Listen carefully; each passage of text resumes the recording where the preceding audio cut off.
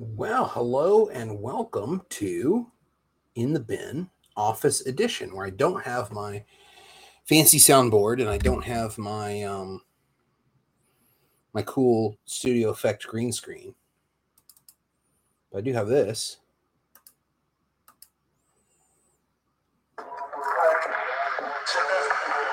The theme, yeah. Now I can't figure out how to play it in the stream yet. So that will be something that will come with time. But welcome to the office. This is my office here at lovely, livable St. John's University. And welcome to the stream. Welcome to In the Bin open. I guess this is office hours, if you want to think of it that way, where we'll just talk about whatever comes up, whatever comes to mind, whatever things are on your mind. And we will talk about rhetoric and argumentation and debate. I'm figuring out how to do this streaming software. So if you notice anything wrong with the stream, if you can't hear me too well or anything like that, just let me know. And we will go from there. George will be by in a little bit. That's part of the excitement of today's stream, is that we'll have George Fitzpatrick here, one of the founding Binners, the best debater you've never heard of, as we talked about before, as we called him on the very first episode. And it's 2023, and In the Bin started in 2013. So it's been 10 years of the In the Bin podcast. We're available everywhere. We're available anchor.fm/inthebin. We are available on YouTube. We're available on Twitch. We are available everywhere. So any format you're watching this, you can always switch to another service of your choice. We're also on Facebook, and I think I made it public on Facebook, so that if you are not my Facebook friend, that you can follow along there. Hopefully. I should probably move the microphone to be where the camera is to make sure that I'm not talking away from the microphone. All these things have to be worked out, I think, to make this stream professional and good. But anyway, what's on your mind? You can light up the chat. Let me know if you like what we are doing here. Please consider supporting the stream at ko-fi.com/Steve and give us a donation, and I will use it to invest directly into the stream. Higher quality or better camera or whatever. But this camera was like $12, and it seems to be doing pretty well. Today I taught my little forgotten class, my hybrid public speaking class, and it was okay. I mean, but one of the things that it really opened up for me was how much work first-year students need in the things that I might consider to be very basic critical thinking work. Like, what questions would you, if somebody made a claim like this, based on this evidence, what questions would you follow up with? What would be your follow-up questions to that before you would agree with it? And they had some trouble doing that. They were like, well, this one has statistics in it, so it seems pretty good. So we had a lot of work to do in terms of what we might call the classic tests of evidence. So we worked on that a little bit today. I can show you what I showed them, and maybe it will give you an idea for what you might want to do in your assignments if you're doing this kind of thing. Here are some of the scenarios I did, and I think I'm going to increase the magnification of this, because I know that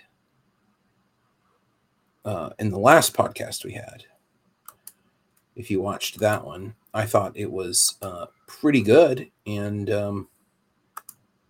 see, what's it at now? Page width, text width might be better. Ooh, a little rough. There we go. So the last one, we talked about how, hey, Courtney, what's up? The last stream that we did with the canonical debate lab, they were saying that maybe the font wasn't big enough for you guys to see. So I thought I would do this now. So I made up these exercises to think about tests of evidence, and tests of evidence are kind of an outmoded thing.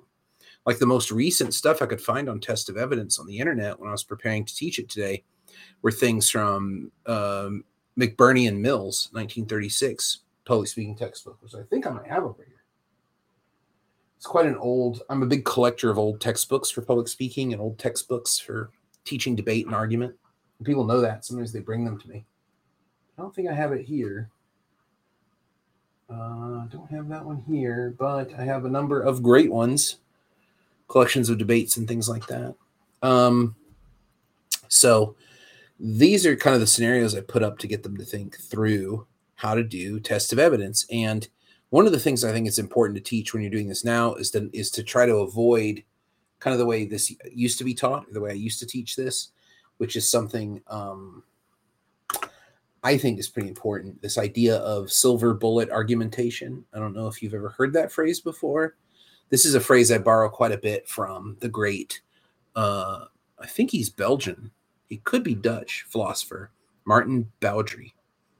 Martin Baudry writes a lot about the fallacies, and he's very famous for a couple of different theories about fallacies that are meta fallacy theories. Like, what the hell are we doing when we're classifying something as a fallacy or talking about fallacies? What the hell are we talking about? It's a much more difficult question than it first appears, because we would say, well, duh, fallacy is an error in reasoning. Well, for Baudry and for people on his side, it's not that clear what that is. And secondly, it's not that clear what to do if we answer the first question. So let's say we do have a cogent definition or understanding of fallacies. Well, what do we do after we detect one? What happens next? Well, it's unclear. So I think teaching kind of a civic approach to these things. What questions would you ask, or what else would you want to know, or how would you want to shore up those distinctions or differences in what they presented versus what you would want to have presented? How do you shore that up? How do you make those connections to where it really works for people? I think that's a tough thing. I think that's something that we've lost in public discourse. We've lost that kind of civil approach. Like, well, I'd like to agree with you, but I need more evidence, instead of like, you're wrong because you're not using the facts. When most of the time when people say that, they're saying you're not using my preferred orientation, which means that your facts are in real static or real disagreement with my preferred orientation towards how the world works. So it's oftentimes not a question of data, or a question of warrant and backing, if you want to use the Toolman language. That's the way I diagnosed that problem. So anyway, these are the things I was doing with my class today. Vert girls chat in U City. What is this? LOL. Yeah, let's get rid of them. Okay, great. Well, that was interesting, wasn't it? I haven't had a spammer in a while. So that's good. That shows that the stream is working, I guess. I don't know if we want to talk to Vert girls. Free Vert girls chat in U City. Not a very persuasive argument. Okay, so let's look at this first one about human trafficking here. The speaker discussing human trafficking, great topic, and then cites a popular film and shows a clip of the film and then says, this is the experience of millions of people every day. Now, although this might resonate with students or with audiences as true, we might not want to accept it as true unless we had higher quality proof and evidence for it. So this is one that's like, it's not the right kind of evidence. In fact, some people would argue popular film is not evidence at all. Or in this case, it's not evidence. So one of the things that's tough to teach people about this is that evidence is very contextual and very, very much depends on the context, the situation in which it's deployed. Sometimes evidence in one sphere would not be evidence in another one. The second one was one where they thought, oh, there's not a lot of problems with this one. The second one where one of the heart surgeons says, well, 10 years ago this worked, and the other one's saying, well, research from a couple of years ago says that this is not the procedure. This procedure is not reliable. So which one do we go with? And this one, they were like, well, that one guy has statistics, so that seems pretty good. I don't know. I think that there's a serious lack of critical thinking practice may be done in high schools, because I didn't find these to be that challenging at all. But also, I might have been way off, and I might not have taught it properly. I just kind of lectured on it. Maybe I should assign a reading about test of evidence, even though it might be kind of old. I should maybe assign some readings about it or something. I don't know. But I just came up with these. I like coming up with little scenarios, just to kind of show them how easily it is to get duped or to be taken in by particular kinds of reasoning that make us feel pretty good. And I often talk about Toulmin this way, about feeling. We're talking about the Toulmin model of argument, how we are often feel compelled to agree because we feel like something is true or right or in the right direction. And that, I think, is something that should give us a little bit of pause. And we should try to make sure that we are making the correct kind of decision based on what the evidence shows and what, or if there is even the right kind of evidence. So anyway, I was doing that today in my class. And tomorrow my classes will have speeches. But this is the office, kind of a lovely office. I had them put a whiteboard in for me, so that when people come by, we can write on the whiteboard and do some teaching. But George will be here in about 20 minutes. What else can we talk about? What's on your mind? Oh, chat. What is on your mind today? Oh, audience. That is one of the best things you can do, I think, in a stream, is to offer the vocative case. Oh, audience. What is on your mind? I'm sure there's probably something lurking about out there that you might want to speak about. We have a good collection of people tuning in. I'm going to be here for the next couple of hours, just kind of chilling in the office. It's a warm day here in New York City, 76 degrees out there. 78. My computer's telling me 78 now. I'm getting the latest information. But the office stream, hopefully it sounds good. Hopefully it looks good. Everything looks good on my end, so let me know if you don't think it's coming through properly or working out well or whatever. And I will be very happy to try to adjust the microphone or whatever needs to be done. But anyway, welcome. So, test of evidence in my class today. There's not any real good books about this kind of stuff anymore. If you look at public speaking textbooks in general, they're very, very fancy products. They have a lot of interesting graphics and a lot of justification of kind of ways of thinking about audience that come from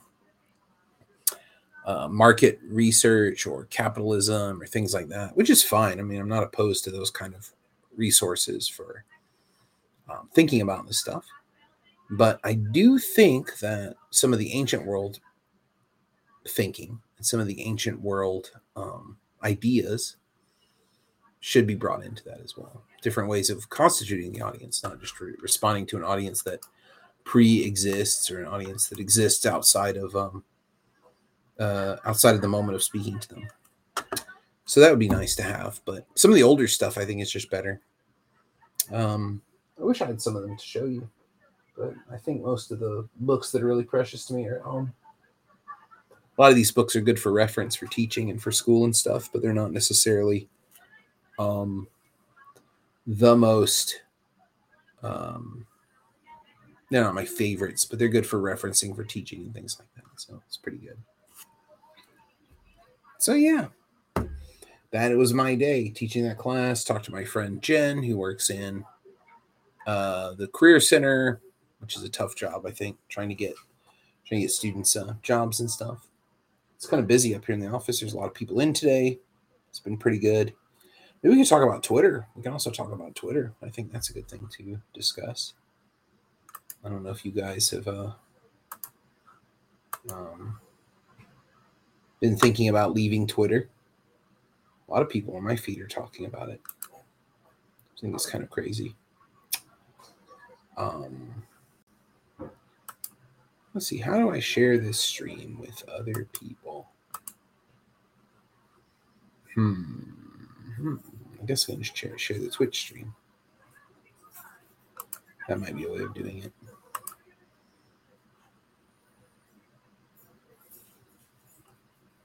Oh, the bot is telling my Discord that I'm streaming, but I should probably put that in the Agora. Let's go.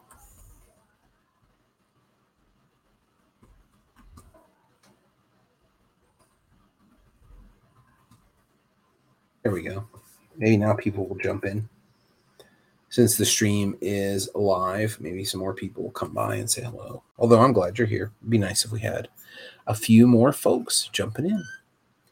It's Happy Thursday. Oh, it's George. Hello, George. Hello. Welcome. I told you guys George would be here. And I didn't lie. Here he is with a giant Dunkin' Donuts drink, a concoction of some kind. I'm not sure what it is he's having. I'm just having water today. I'm trying to drink a lot more water. But yeah, I was just talking about my day and teaching tests of evidence. Well, that's it. That's all I've talked about so far on the stream. Excellent. Yeah, it's been pretty good. How have you been testing your evidence recently? I have been testing my students' testing of evidence. So I don't know. I feel like I need to teach that more hardcore because it was surprising to me how bad they were at it. But it's not their fault. I mean, I just don't think there's a lot of places to practice questioning evidence and questioning support for claims.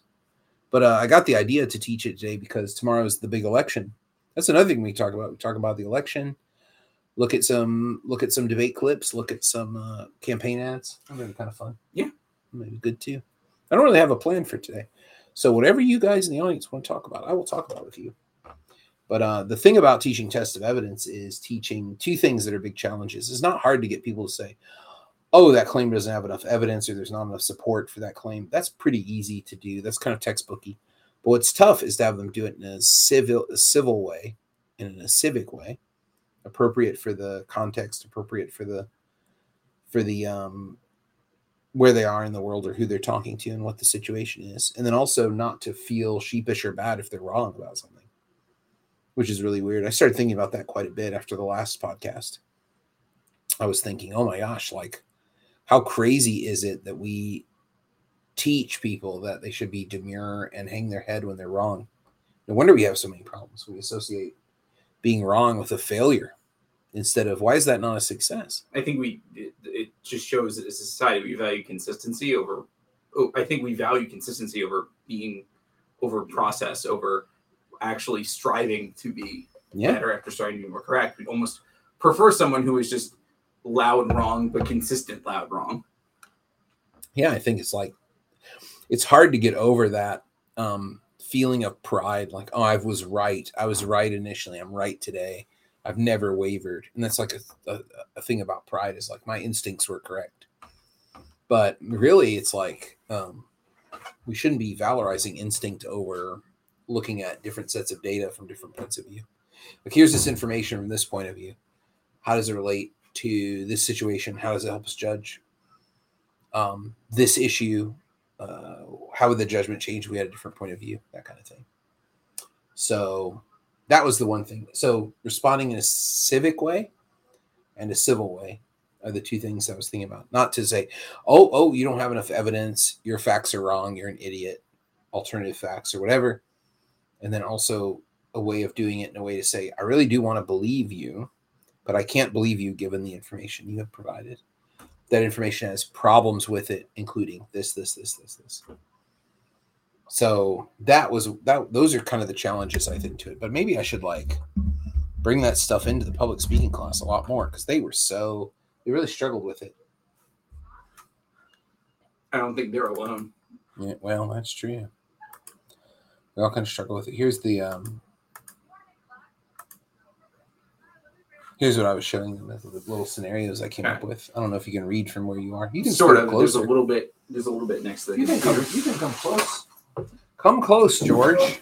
I was just making sure I didn't fall victim to the wild gesticulating. So it's you can wildly gesticulate. So it's hard to read because I have my camera equipment stuff in front of the monitor, but maybe you can read it and see what you think. This is what we were talking about in class today. They had some trouble with it. Yes, please enter. Hello. Welcome. Is this a bad time? No, it's a great time. It's a great time to come in. Pull a chair up. Is this Yes.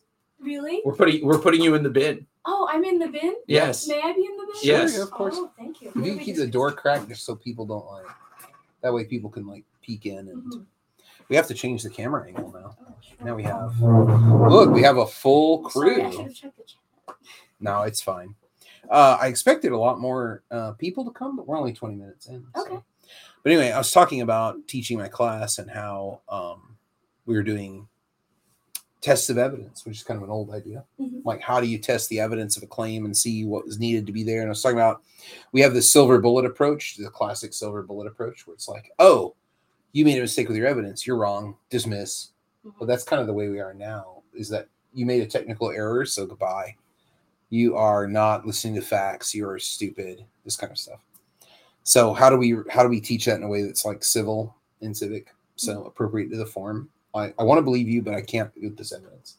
Right. And how do I ask for more evidence against somebody who I think is probably like a blowhard? I think number one's actually a really good example to illustrate that, because if we're just looking at number one inherently, there's nothing like, I guess the main thing that would be off about it is there isn't just a lot justifying what the international harms are, and the fact that there are millions of people going through it, the fact that the film is really the only specific evidence that she's going, that the speaker is going into.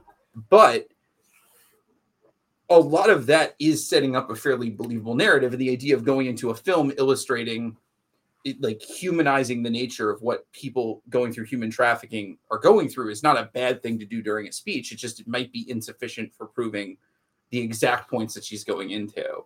So it's not as if the stuff there is just bad or wrong, or like, or that there's some sort of outrageous misinformation going on there. It's just that it might be a little bit insufficient for making the exact claims that she's making in the course of the speech. Yeah. It's just like, it's a little light. Yeah, I think it's really highly much more problematic than you're characterizing it. Why would you say that? Because, well, I see this all the time. I probably should rewrite it. But do you have anything you want to say about it, Isabel? This is Isabella, by the way, everybody. Hi, Isabella. I feel like I want to hear you guys talk more, because I feel like I'm not really on the same page as you guys. Well, I think it's like a very common thing. It's like when you're listening to, we don't have the tools. So you're listening to somebody try to prove something to you. And you're like, I mean, it makes sense, but there's just not, this evidence just isn't very good. You get that weird feeling. Yeah. Like, how do you name it, and how do you make specifics out of it? So this first one, I think, I hear all the time, especially now, because students really want to talk about mental health all the time. Right.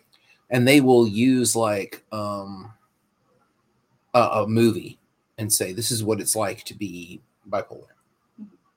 And I'm like, is it? I mean, it's like a popular film, it seems like weak evidence. Now, this might be true. This first one is hard because it might be true that human trafficking affects millions of people, but we wouldn't want to just go on our gut. I agree. And that's the thing. And popular films are not very good evidence, because the filmmaker and the studio are going for entertainment, not going for accuracy of the situation necessarily. They're going for profit. Yeah. So this is why CNN is also not a good source.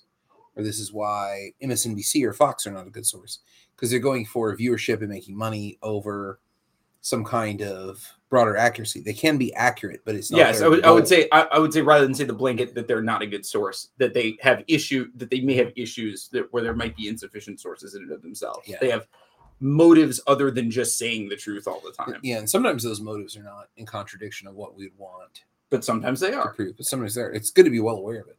So this one, now I'm thinking about it, I should probably rewrite this for mental health, because that would catch every student. They'd be like, yep, mental health impacts millions of people every day. That's true. That's a good argument. But it's actually a very poor argument, because there are better sources one could use to, along with the film. You could, of course, show the clip of the film, but then you need to provide more data from better sources. Oh, no, and I wasn't disagreeing with you on that. Like, it's not proving the point that it's an international problem. It's not proving the point that millions of people are going through it. Right. But I think the idea of bringing up the film is not a bad thing to do in and of itself, especially if it's popular, and it might be a good way to get people to say, like, oh, we've all seen this recent film. Like, you understand what this character went through, and at least if you're correct, and at least if you're diligent about what you pick in terms of it fitting with the facts that you know about the situation, and not necessarily just going for the things that are like maybe more exaggerated or maybe more sensationalized about the situation. I think it's a perfectly ethical thing to do as a speaker, and actually might help connect with the audience a little bit better. But if it's your only evidence to try to prove both of those things, it's not even close to sufficient to do that. Yeah, I agree. I've seen students do that with autism too. They'll show like a clip from The Good Doctor or something. Oh man, this is what autistic people are like. I've seen a lot of complaints about The Good Doctor though, and I mean that's the same thing, right? Because it makes money because this is something that neurotypical people that consume it are like, oh, this seems to me like something that a person with autism, that's they're selling a version of autism that people want to buy, but a lot of people with autism disagree with it. Or like what's that other show? That show I hate. That covers a lot. That's true. That does cover a lot. Big Bang Theory. Oh, Right. And Sheldon is a yeah. The frustrating thing for me is you can just lay that down. that like no big deal. You can go. The frustrating thing for me is like autism spectrum disorders are an umbrella condition. You can like there are probably some people that with autism that have some similarities to the main character in The Good Doctor, who I'm blanking, Sean Murphy, Dr. Murphy, I was just blanking on the name of for a second. But that is not a holistic portrayal of the way the condition comes across. I have debates I have ADHD, for example, which is also a condition that presents in a number of different ways.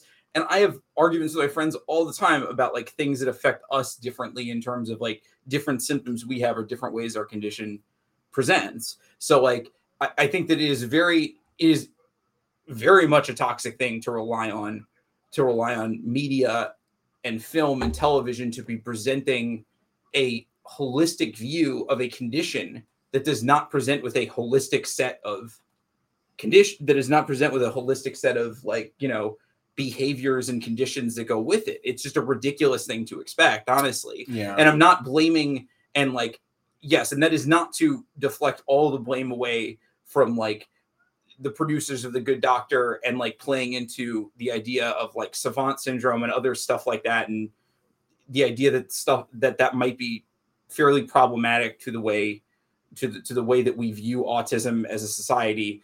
But I also think that we have to get away from the idea that every single presentation of a condition on screen is meant to be the be all end all presentation of a condition on screen, especially one that we know does not have that as an option, does not have that we know from our scientific research on the condition does not have a single way to present. We have to stop pretending like we have to just stop going after every presentation of these conditions on screen. Like they have to capture everything. There's going to be situations where it's going to be different than people's experience because not everyone's experience with an autism spectrum disorder is the same. And there's no way to capture that. Yeah, no, I think it's well said. Yeah. I think you're 100% right. I think that's my problem with the media. Like with using something like a film as evidence. And even the media can't be the same thing, George. The media can't be broad brushed like that too. Yeah. But anyway, go ahead. Sorry, I didn't mean to. No, I just wanted to say that. But go ahead, share your view. I mean, I agree, and I think that's the problem with using something like a film. Not necessarily that like it's done in bad faith, but that it sort of primes an audience to receive all the information they're going to receive through the lens of the film. So you're kind of not really leaving the audience with as much room to interpret the information that they're about to receive in the way that they would naturally interpret it if they didn't have a filmmaker trying to impose a certain emotional lens upon their viewing. Yeah. So almost as if the film's not to go to a podcast here, and hopefully this is a fair interpretation of what you're saying, Isabel, almost as if the film, you're worried that the film acts as almost a deterministic screen for all the rest of the information. Absolutely. Where it's selecting, deflecting, reflecting everything else that you're saying in the speech in a particular way for the audience. Hooray for Kenneth Burke reference so early in the podcast. I'm so happy. No, that's made my day. Absolutely it. Yeah. Yeah, I think also maybe it would also change example number one if it was a documentary too. Mm-hmm. So a lot of times young students or students who are new to the university have trouble differentiating a documentary from a film. Really? Yeah, I've noticed that. They're like, and they're like, okay, what's the difference between a documentary and a film?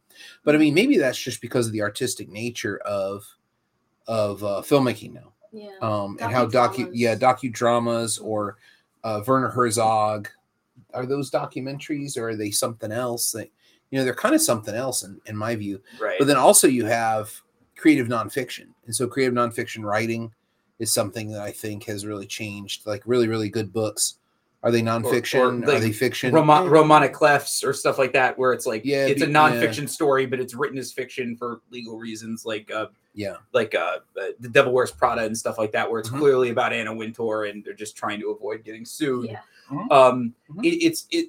But I would almost take a step back from that and say, I think that we don't want to hagiography documentaries either, because there's quite a few problems in the way that those are presented, and that editing and the opportunities that documentaries present can oftentimes be very distortive in and of themselves. One example that I like to use for my students about maybe not taking documentaries as wholesale truth is the film Super Size Me, which had a huge impact on, like, literally took Super Size off the menu at McDonald's. And we didn't find out for 15 years that there was this scene, pretty important scene in the middle of the film, where Morgan Spurlock goes to his doctor, and the doctor's like, your health is terrible. You're in pretty significant liver failure here. And the film fairly strongly implies that it is his diet of, like, all McDonald's for, like, the past, at this point, I think, like, over 2 weeks, that is causing this.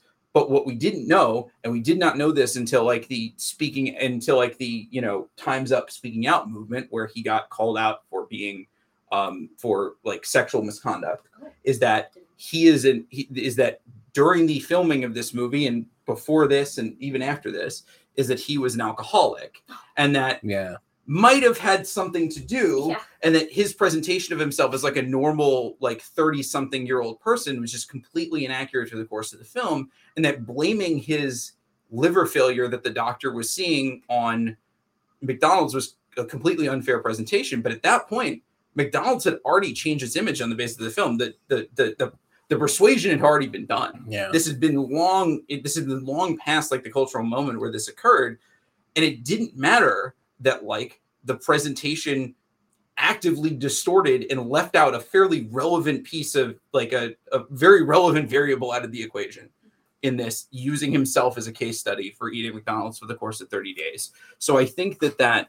really tells you the dangers of necessarily using documentaries for this. There's a website that I'm blanking on the name of that rates like the factual accuracy of documentaries. And on the whole, about half of the facts that a documentary presents can be said to be like fully accurate.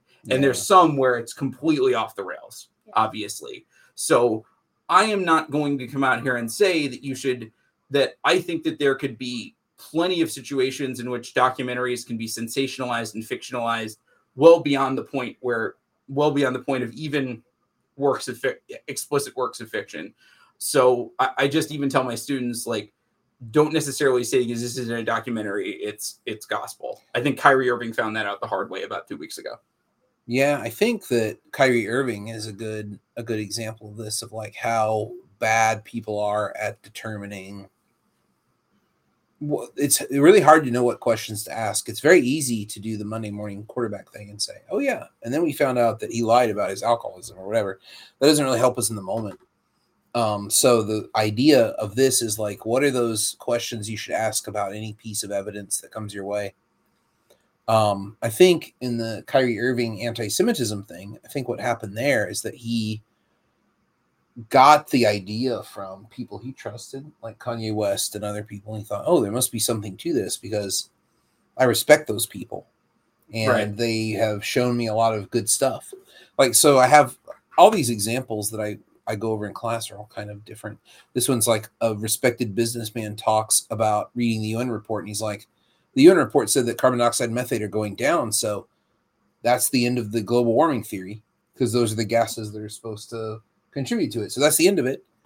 So it's like, well, how do you talk to somebody like that? It's easy for any of us to fall prey to this stuff. But I think that figuring out the method, what's the method of asking the questions after a source to make sure that you are satisfied in the right way, not just your feeling or the magnetic pull you have towards something that resonates with you as true, but how to get those questions. And that's what the tests of evidence always were for me. And it's just it's a bit disturbing how little I could find out there from other classes or other people's courses or other public speaking or debate courses where I just don't think this is really being taught that much anymore. No. How to ask those questions after, because the idea, I guess what's fallen out of favor, which is kind of scary on this election day eve, happy election day eve, is that what's fallen out of favor is this idea of like, well, I just wouldn't ever need to question the other side's arguments or evidence because I will never believe the other side. That's a scary thought. Because they are evil. I mean, that's a scary thought. Yeah, it's like straight up tribalism. So you don't need the test of evidence if it's straight up tribalism. That is what we're facing. So I don't know. It was just kind of, You don't need a test of evidence if the other side has already Yeah. failed the test of character. I guess, or they are just the bad side. Yeah. I mean, I was even thinking this when you were talking earlier, Professor Yano, like when you were mentioning, anyone who's paid, right? I mean, Mhm. that reduces your room for certainty to such like a small margin, because even your professors, right? Like Yeah. I just came from a class where a professor showed us the docudrama Bombshell, and that that's pedagogy for him. Yeah, right. Right, and It's like, okay, this I'm putting my stamp of approval on this as a professor and saying that this is worth knowing. Yes. Yeah. Yes, this film about the Fox News This is situation, accurate. directed by the Austin Powers guy, is obviously completely accurate. Right, Yeah, Austin Powers. Yeah, no, it really is. Yeah. even your professors, to a certain extent, like that's a person that's paid, right? Mhm, that's true. To do a certain, to speak Yeah. in a certain way. So Yeah, that- what does Big Professor not want you to know? Big university. Yeah. But yeah, so what, like if you reduce it even down to like anybody who's paid to talk about something, even that is not even necessarily like a reliable test of whether or not you should listen to someone, because do we just stop listening to professors because they're paid to talk about something? I'll have to bring something up about that because I think it's pretty good. But right now I'm having a boomer moment in the control of my Microsoft Word because I want to show something about this exact thing that we were talking about. I did find the In the Bin theme music, but I couldn't figure out how to play it on the stream properly without it sounding horrible. So I didn't do it. I played it for like 1 second. So if you're here for the In the Bin theme music, I'm sad to disappoint you. I mean, that's all I came here Don't worry, the for. Gen Right. don't worry, we will forgive you for your Gen X moment. Yeah. So Oh. is this the? Let's see. I guess I'll just bring this up first because we can talk about this. So when you're thinking about the test of evidence and who it is that needs to be, should we not listen to professors because they're paid? It brings up, in my mind, Gramsci Mhm. and the idea of organic and institutional intellectuals. Here's Gramsci's Wikipedia page. I'm going to learn my lesson from last week and Embiggen it. embiggen it. Yep. It's going to be embiggened. So Historical context. there he is. Yeah. So he spent most of his life in prison, and he wrote in notebooks all the time, and they're called the prison notebooks, and they're published. And Gramsci's prison notebooks you can go look at. But I think one of the most important contributions that he made was about the idea of what's an intellectual and where they come from. And so he was kind of the OG of this, like university professors are institutional intellectuals, so there's only so far they'll go. So for example, your professor showing you Bombshell is like institutionally relying on another institution and a particular way of expose and a particular way of truth finding. And I mean, expose and research presented dramatically is an ideological commitment. So what Gramsci's saying is intellectuals who come from institutions will not vary from that. They will always have loyalty to the institution. But organic intellectuals don't have that. They come from the bottom up. They come from the streets. And they don't have that kind of limit. So organic intellectuals are the people who we should be listening to. Those are the people who are truly revolutionary. They don't have any commitments. I've seen that idea all over lately. Mhm. But I mean, that's such a tough question then, because how do you? Because institutions do come with the idea of, there's some sort of credential. It comes with almost the idea of like that there's some sort of verification. Like it's a built-in test of Mhm. trustworthiness, right? Like if somebody has vetted this person to see what they know, so that means that I can trust them. Yeah, the PhD serves as that, but the Yeah. PhD is like under fire these days. Yeah. It's like an antiquated kind of way of determining that. And then there's also like the idea of like all the suspicion that's going around about are professors liberally biased? Mhm. And then professors saying, yes, of course, because education makes you liberally biased. I wonder if that's the best response to that. Probably not. I feel like there are better kinds of responses to that sort of thing. Did I close in my boomer moment? Did I close the thing we were talking about? No, it's still here. Yeah, I saw We can bring recently- that up later. But anyway, yeah, I was just talking about the exercise I was doing. But yeah, the question is still out there about how do you create that question asking process about claims you see that we would call critical thinking, like asking critical questions about stuff? It really does need a mechanical kind of method to it. And I'm just kind of shocked at how bad people's methods are in relation to this. But anyway, trusting your professors, I don't know. Trust them as much as you would as the institution. But I mean, they're not. I don't think they're 100% right. I think there's too many credentialing things in there. The undergraduate degree, the master's degree, the PhD, the tenure process raises a lot of suspicion, or should raise suspicion in a critically minded person. Yeah, that's not a bad thing to be suspicious of people who are telling you what's what. That's what I'd say. So, I would agree with that. I'd lose respect for my students if they agreed with me all the time. Mm-hmm. Probably means they're not thinking. And then you would fail them. Yes. That's what I do all the time. What if you just have a student that's really similar to you? That'd be confusing. Does that happen? Has that happened to you? Not usually. Is a student who's very similar? There hasn't been like some Hawaiian shirted menace walking into my classroom yet. Hawaiian shirted menace, a new nickname for George. This is very good. Very nice. Yeah, well, not a lot going on in the chat. We had free Vert Girls chat in U City. What, can we not bring attention to the spam, Steve? That's the only. And then Courtney said, "Yeah," but that's it. So I think that I would like to hear from the chat what you guys want us to talk about. Yeah, you want to see the screen? Yeah, absolutely. Or the scenarios? We can talk more about these scenarios. But what's up with you guys today? What's on your mind, Ben members? I mean, I listened to the previous podcast. Yeah, it was canonical debate. Yeah, and I have a thought on my mind. I'm Uh-huh. not sure it's fully formed. I'm not sure if I agree with what I'm about to say. This is some reckless ideological speculation Okay, that I'm about great. to do. I'm ready. Some reckless speculation. Let's go. I love that. Let's go. I am concerned that we keep trying to fight like misinformation with more with just fact checking with more and more different names. Mhm. And I believe that is, and I'm not trying to put words in the mouth of like our great partners over there, but I think that is to some extent what they're doing, where it is just essentially every time like some more information comes up, here's this big blob of like, information related to the topic that just comes there. Mm-hmm. And I think that if we're really trying to diagnose the problem of why people are starting to become more tribal or more polarized, if we look at the evidence that we have for it, one of the studies on social media that we've seen, what it actually says is that the more and more someone engages in political speech on social media, the more and more polarized they get, not in terms of their ideology, not in terms of their beliefs, not in terms of like what views they express in terms of like where they are in the political compass, Mhm. but in terms of their identification, in terms of how it affects their identity. Like they identify as more liberal or conservative or more Democrat or Republican or wherever the exact compass is in what you're doing. And the interesting part is, and this is the part that I think in the study I read, in this point, the study is about 6 or 7 years old, and I will try to send a link to it to Steve so he can send it out to the bin listeners if I can find it again. To the bin world. To the binners. Yes. Thank you. Thank you, Isabel. The binners. Yes. To the binners. To the bin enjoyers. The one, You like that the, one, the yeah. interesting part about it is you'd think that this would happen more often if someone was in an echo chamber where they were interacting with people who shared their views. But in fact, that doesn't really matter.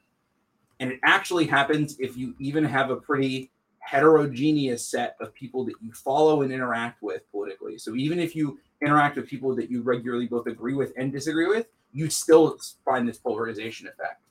So I think that we've been diagnosing this problem of like echo chambers and like, enclaves of like groups of people. And certainly that is a problem when we look at like certain communities. Like, obviously I'm not going to argue that organization, forums and organizations and echo chambers like Stormfront haven't had like massive drastic effects on like our politics and things like that. But what I am saying is that I believe that what we're going through right now, if we look at the way that we kind of know that our brains are wired, is that I believe that social media in general and the internet in general is causing this sort of information overload for us. And that what this information overload is doing is causing our brains revert back to what they do naturally. And I think that we have this assumption that we've been taught that human beings are this very rational species. But to be honest, confirmation bias is really kind of what our brains are designed to do, more than think rationally about a lot of subjects. Imagine if every new piece of information that you heard, that you had to vet through every other attitude, belief, and value that you had on a regular basis. You would go insane. Most of the time, your brain, unless this is a very specific piece of information, is just going to sort this and have it not really affect most of the views that you have on a regular basis. Confirmation bias is like sort of a tool to keep yourself sane, keep yourself keep your mind working, keep yourself thinking like everything is okay. The post-COVID. Oh God, you had COVID? I don't have it. I just have long COVID.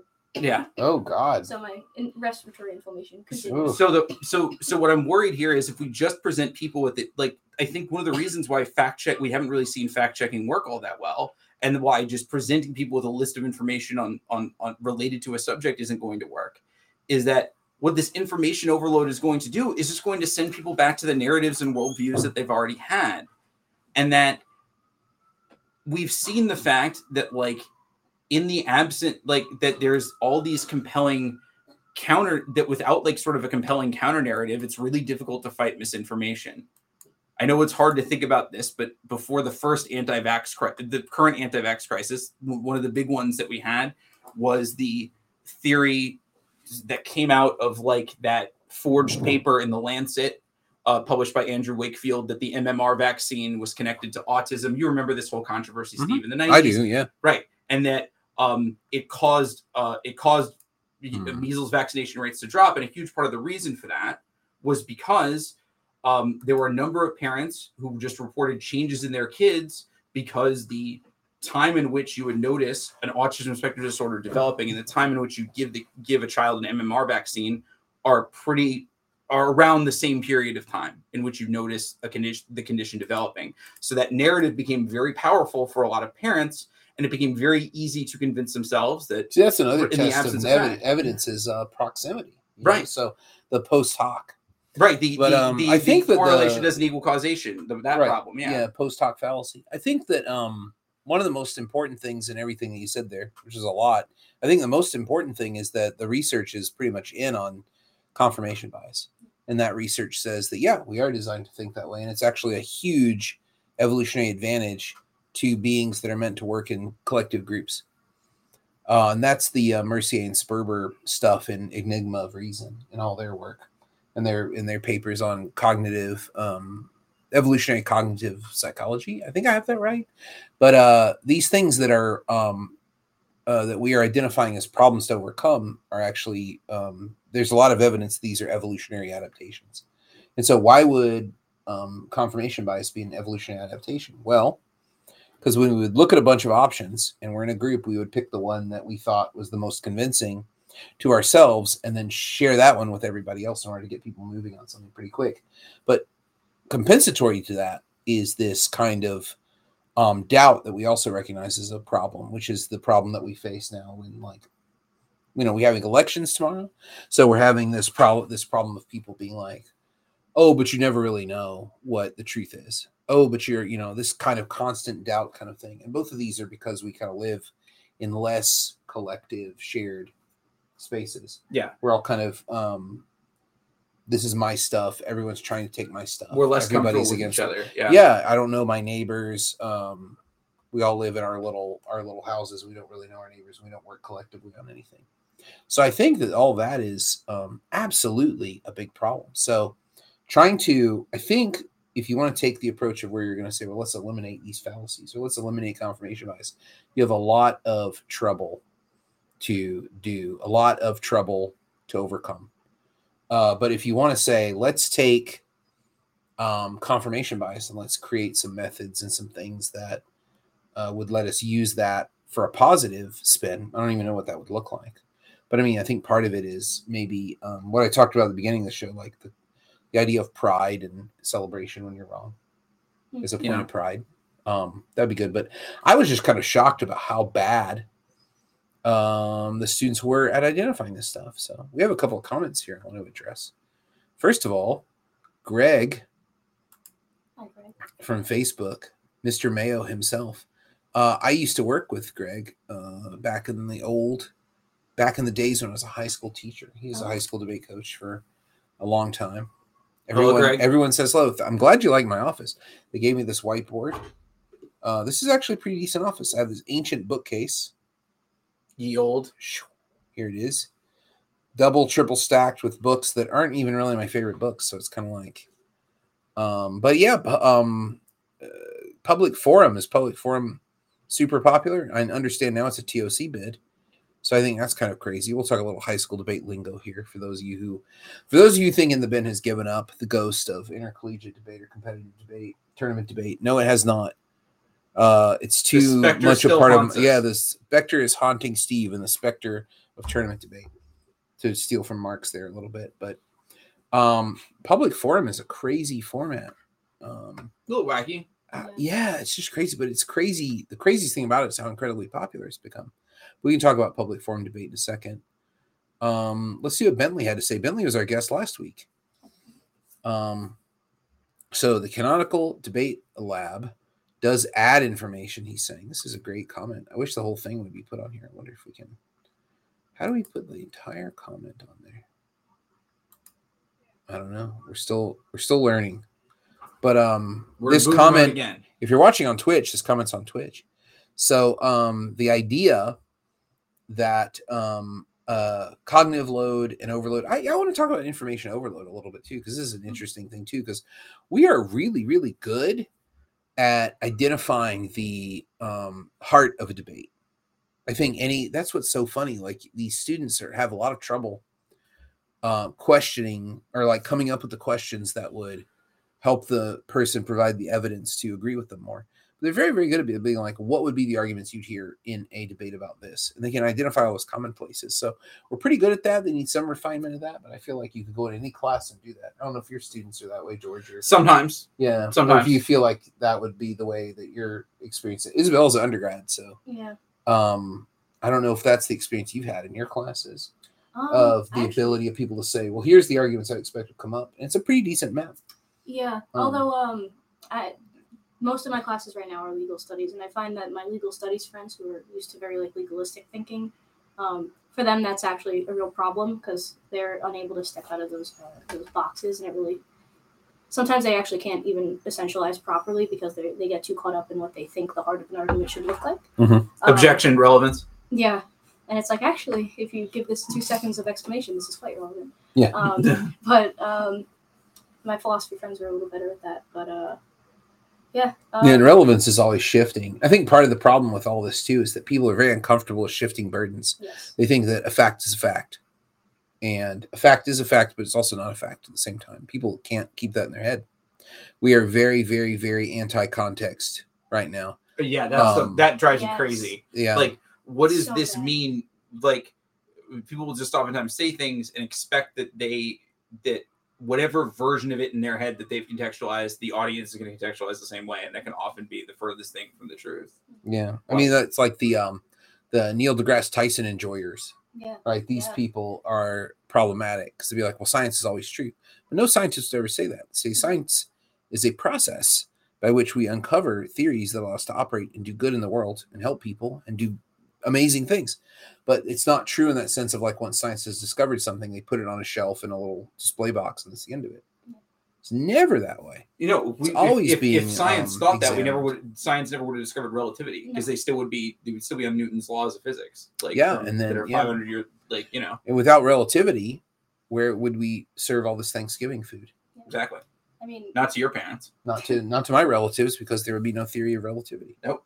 Maybe this is like a little off topic, but no, there's no off topic here. This is, by the way, if you're just tuning in, this is like the grab bag show. So you can just fire off whatever you want to hear us talk about, and we're happy to do it. Potpourri, as they call it on Jeopardy. Oh, it is the Pope. You know, I've been playing Jeopardy on my Switch, on Nintendo Switch. I didn't know they had Jeopardy. It was $8. My friend Catherine.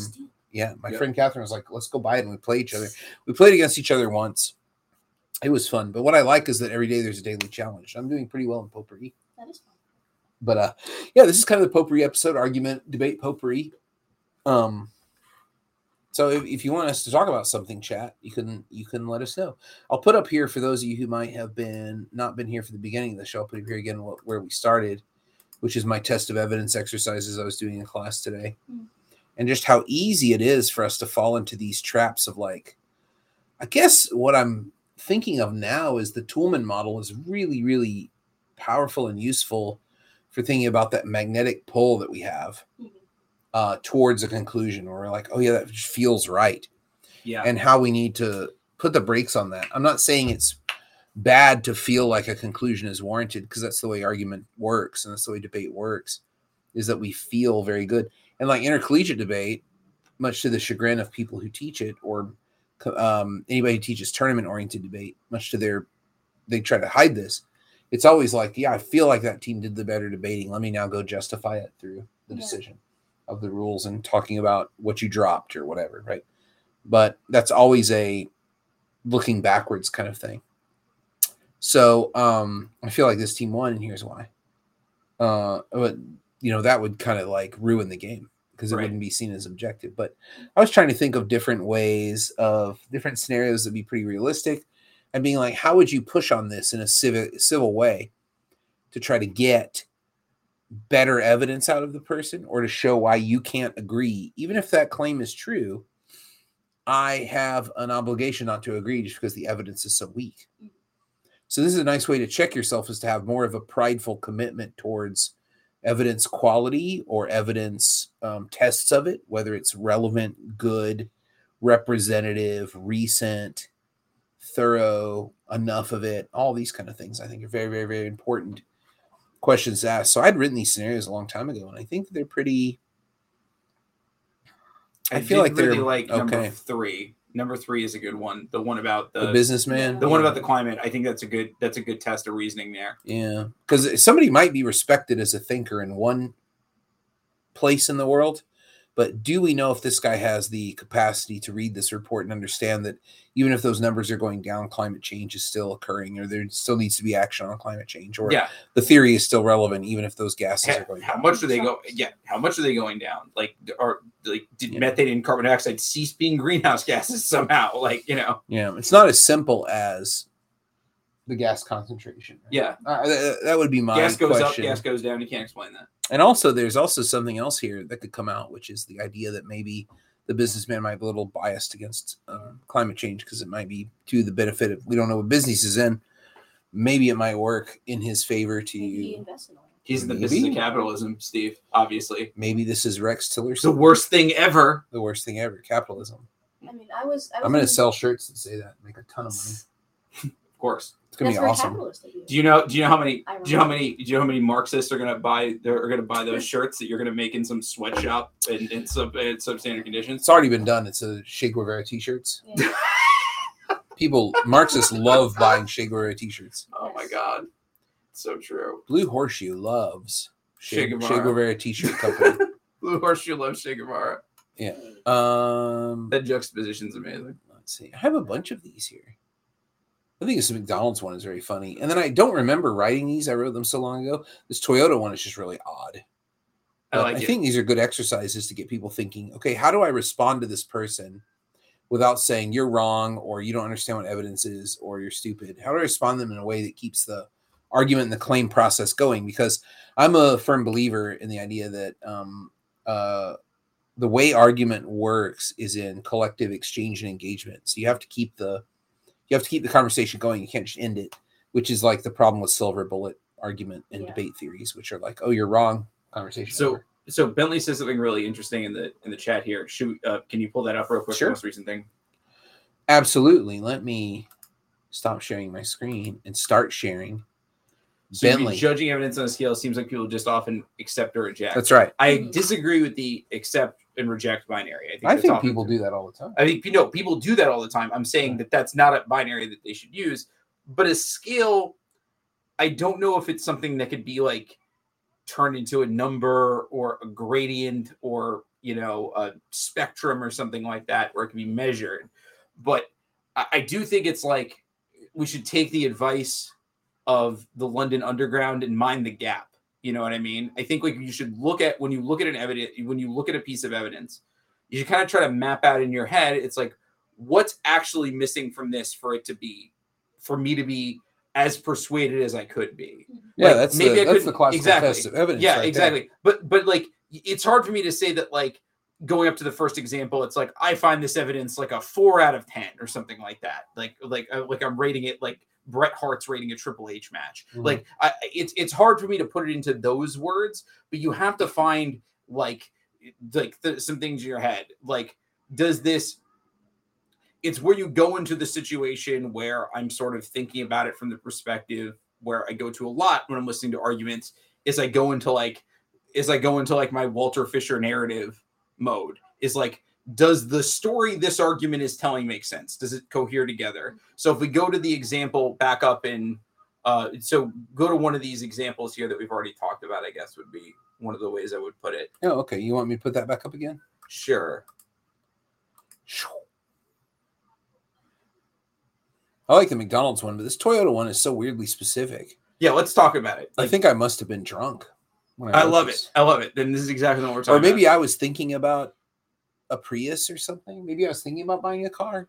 I don't know. Why would you ever think about buying a car? You hate driving. Well, I don't know how long ago I wrote this. I've been teaching for a long time, George. All right. Can you read it in your best narrator voice? What year were you born, George? 89. Okay. I was not teaching in 89. No. So I'm not that old. No. That's good. I was in high school though. I am not.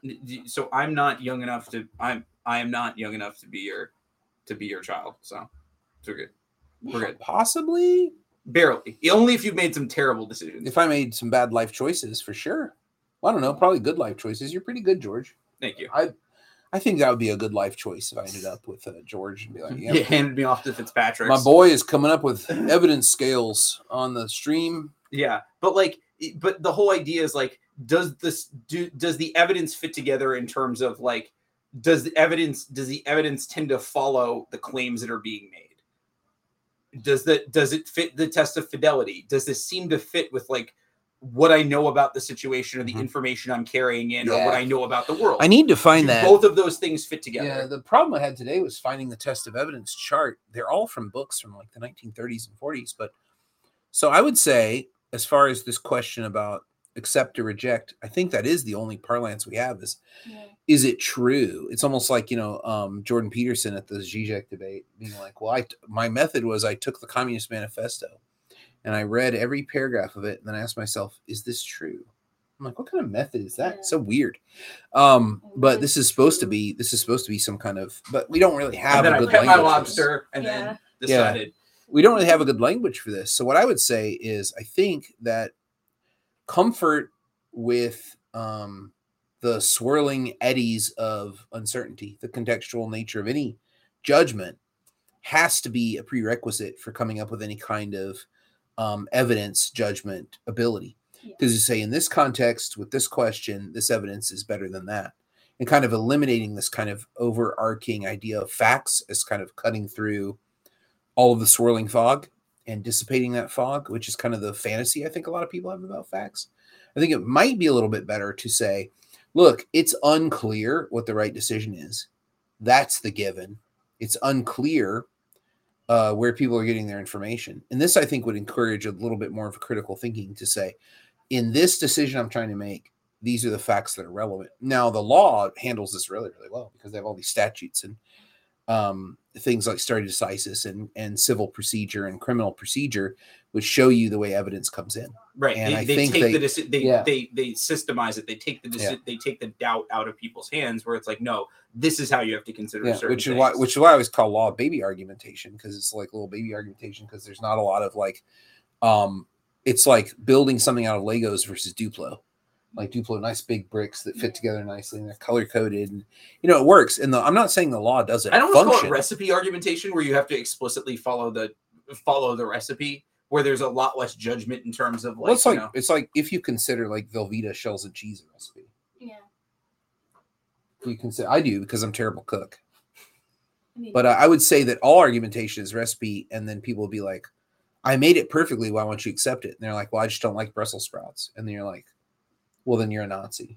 That's kind of where you're at now. Right? Because it's like, if you don't accept my ontological positions, then it won't matter. I think that's really where we are with the test of evidence. Is like, if you don't accept my ontological orientation, then there's really no point in me trying to adjust my stuff to you. Like, you're looking at this election tomorrow, and it's just very disheartening to see people on the news saying, well, no, we're not. We're just trying to mobilize people to go vote.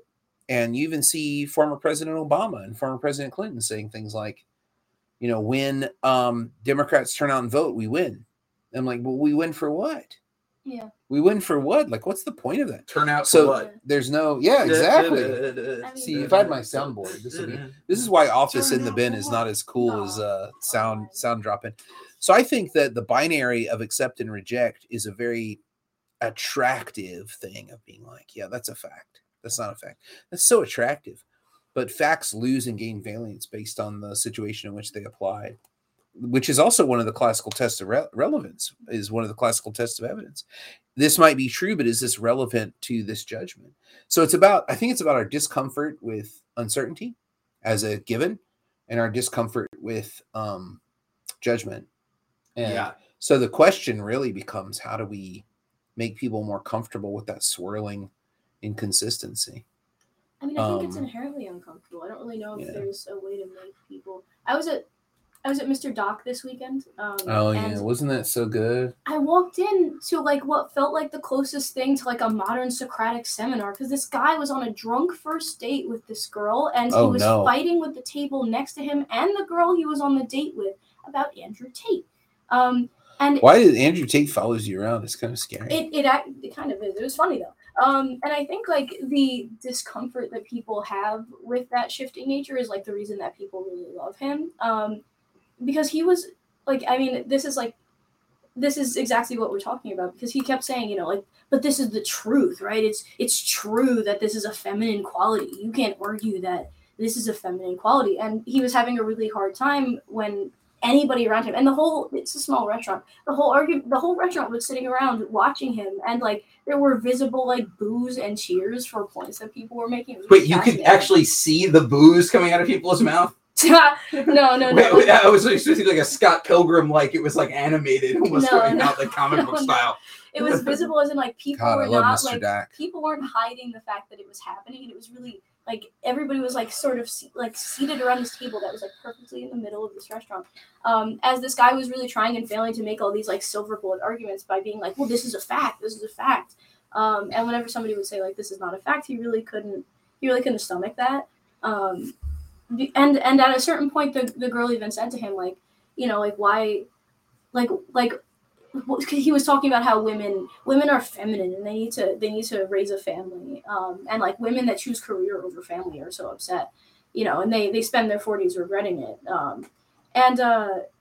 She was like, well, why is it so upsetting to you if that's not true? Like why is it like why do you need women to feel bad about not having children? Like why do you need this to be a fact? What is it about this being true that comforts you? Great question. And he had no response to that.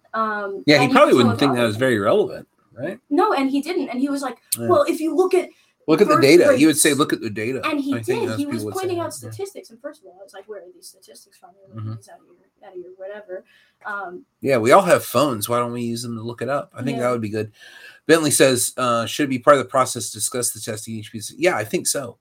Because clearly the people didn't agree on what was evidence. Yeah, too. I think that's one of the things that's the problem, is we don't have any agreement on proof. Yeah. But that's the natural state of affairs, is we don't have that until we find ourselves constituted in a position where we're having an argument and we have some agreement about what the proposition is. Should women stay at home and raise a family? Should women stay out of the workforce? Which is a terrible proposition, but people debate this kind of stuff all the time. Who am I to say? I wouldn't want to debate it because I find it somewhat undebatable. Yeah. But other people might find it eminently debatable. But if you don't have any agreement on that, I think a good masterclass in this is I don't know if it's still up, but I know on YouTube, Hassan Piker debated Andrew Tate about these things before Andrew Tate got canceled.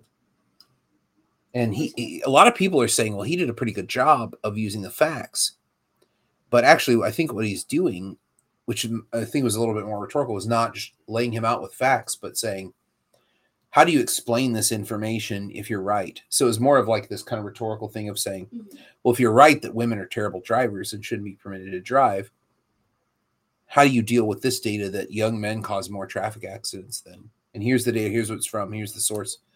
And just kind of watching him spin around it. So I think that it's like that classical debate pedagogy where you'll never convince the other side that you're right.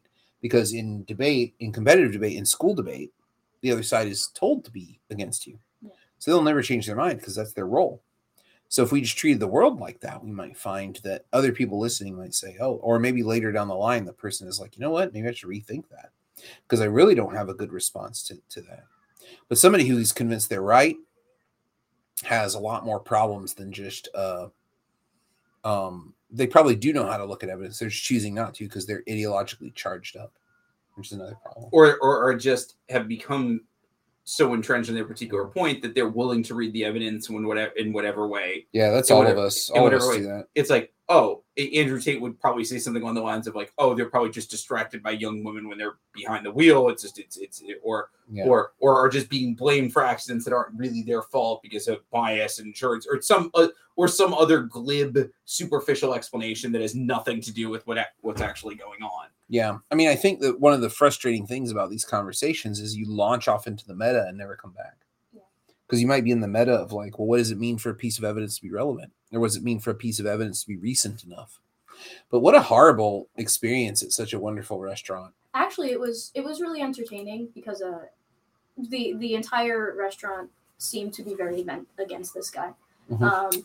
So it was like almost like a community building event because everybody was kind of like when he would say something that was like absurd, everybody would be like, But you know, I think that there was a part that was sort of What a terrible Tinder date, huh? That poor woman. No, I feel terrible for her, but she could have left and she was staying. Like they brought her another shot and she like slammed it back and stayed there. So I think on a certain level she was enjoying it.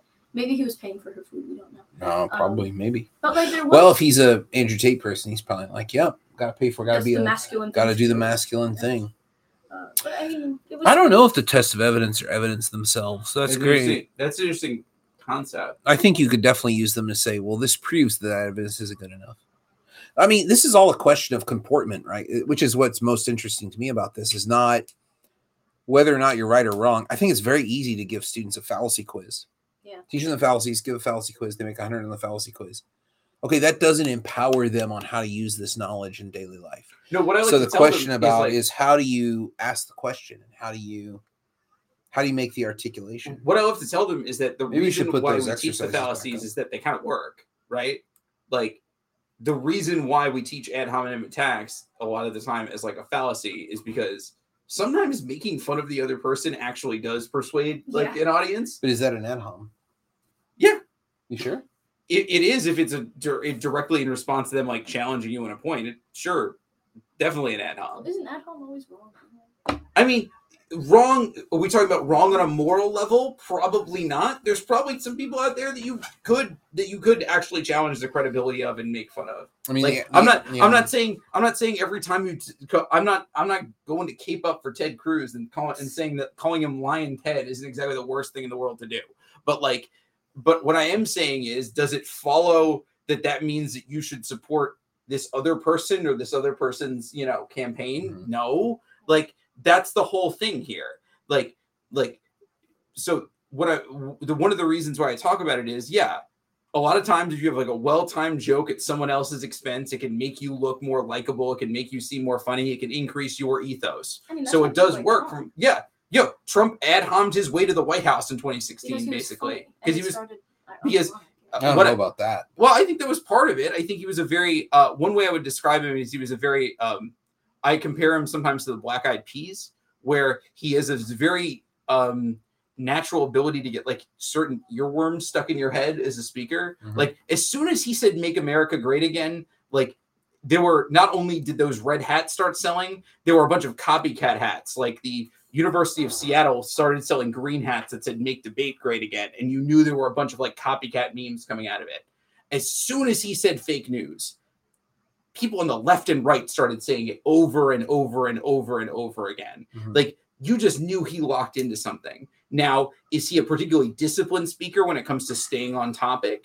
No. is he good at word economy or like a lot of things where he'll constantly change subjects in the middle of his speech? The James Austin Johnson SNL impression illustrates this really well, his very stream of consciousness way of speaking. No, there's a lot of things that make him not a very conventionally good public speaker, but he has the ability to be, I think the term mimetic, I guess would be the best term for it. He goes viral pretty easily. Yes. Yeah. And like, certainly probably not the worst speaker to hold the office.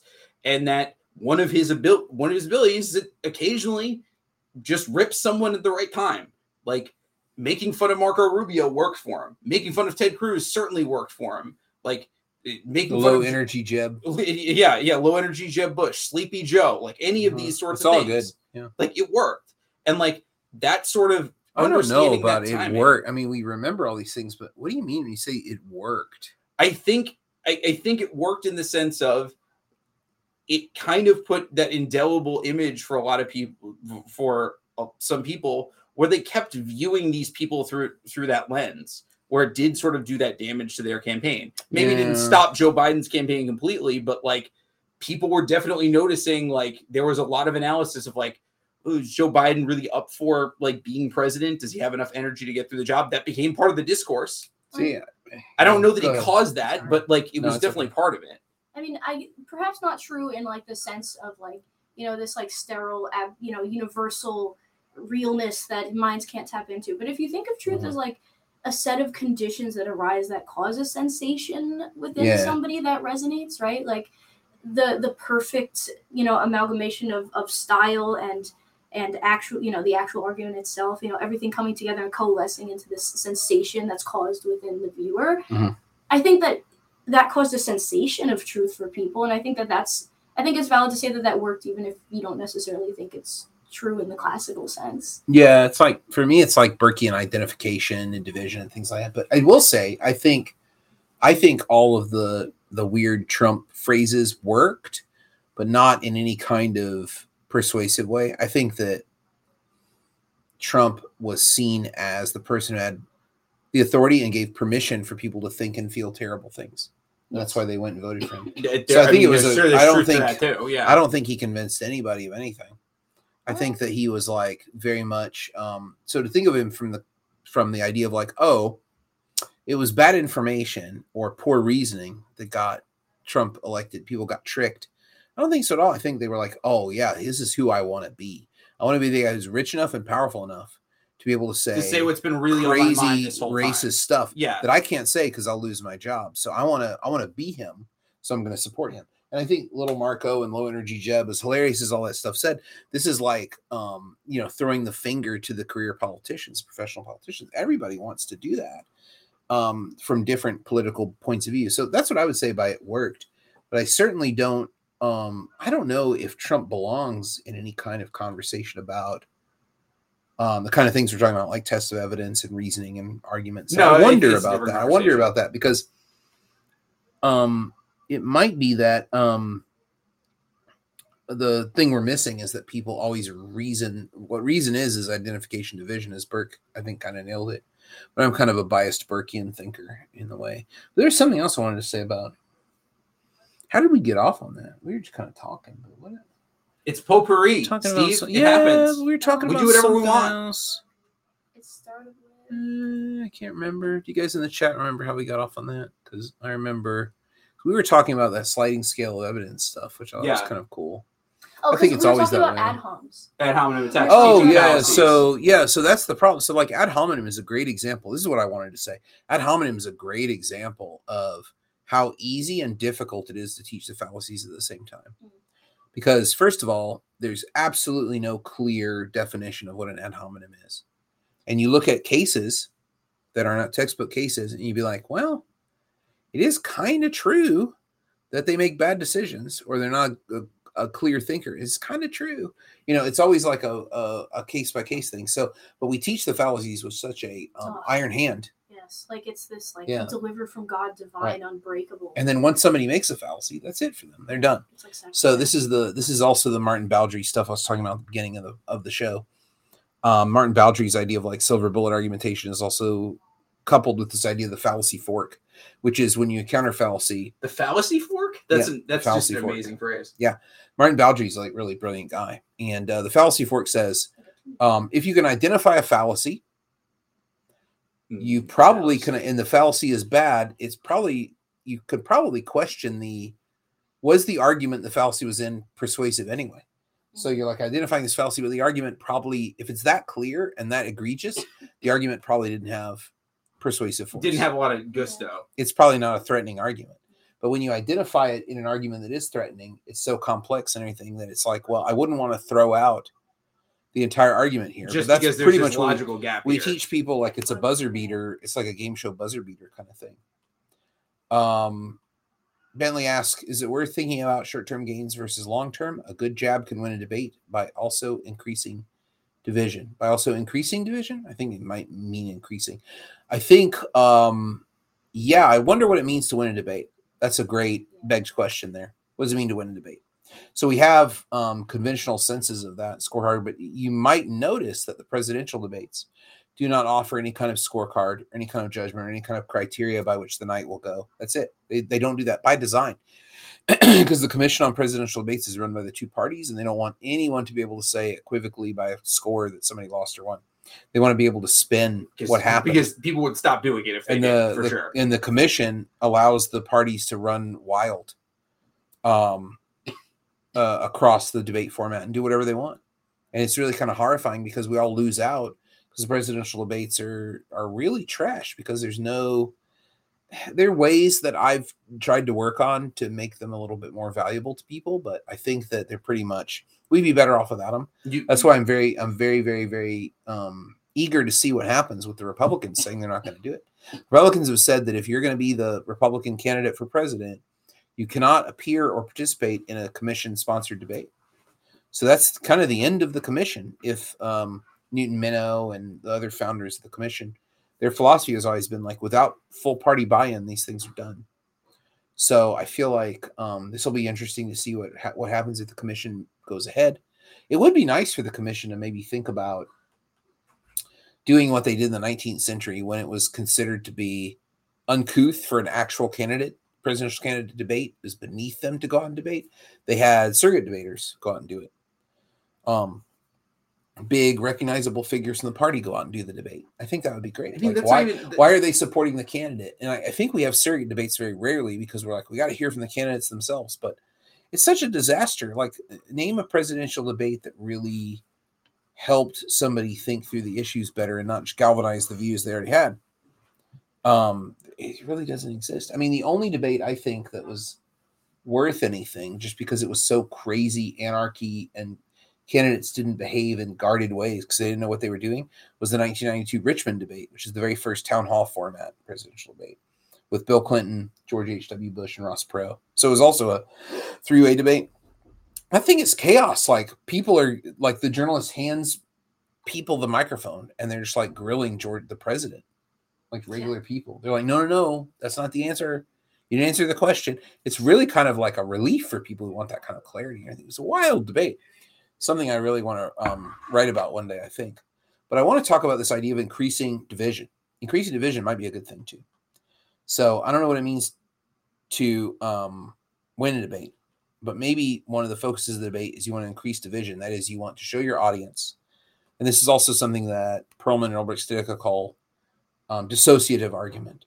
You want to show that the thing that they think that person is, that they identify with, and they are, or that side or that concept, whatever it is, buying a Toyota or voting for Kathy Hochul, or is there somebody at the door? No, that was me. That was just you? me. Okay. Sorry. You can come in, little person. Yes, young student. Okay, I think that weird invitation probably had them run away. But we are in a real live professor's office today, my office. And so there's real live stuff that might happen. Students might come in. Here, you know? Yeah, that's right. And a student. Yeah. Point on this is so weird. It's hard to point when you're looking at yourself backwards in the camera. Have you noticed that? Yeah, a little bit. It's like flipped. I don't know. But yeah, it's like a mirror image, I think. So so increasing division might be good to say, hey, these are the things that you actually don't value. I actually think that goes to what you were talking about earlier with people's identification becoming more polarized. Yes. Just because the more evidence you are exposed to, even if your actual views aren't that different, it becomes easier to say, well, I disagree with, this person identifies as a Democrat and I identify as a Democrat, but I don't believe that. Yeah. So therefore I'm not that. Even if, that's not even necessarily the case. Just like you get into that whole debate of like rhinos and stuff like that. Like, is Liz Cheney really a Republican? Was Tulsi Gabbard really a Democrat before she decided not to be one very recently? Oh. Like that was a whole. Her Substack is out of control. I love reading it. It's just out of control. It's like vintage Tulsi.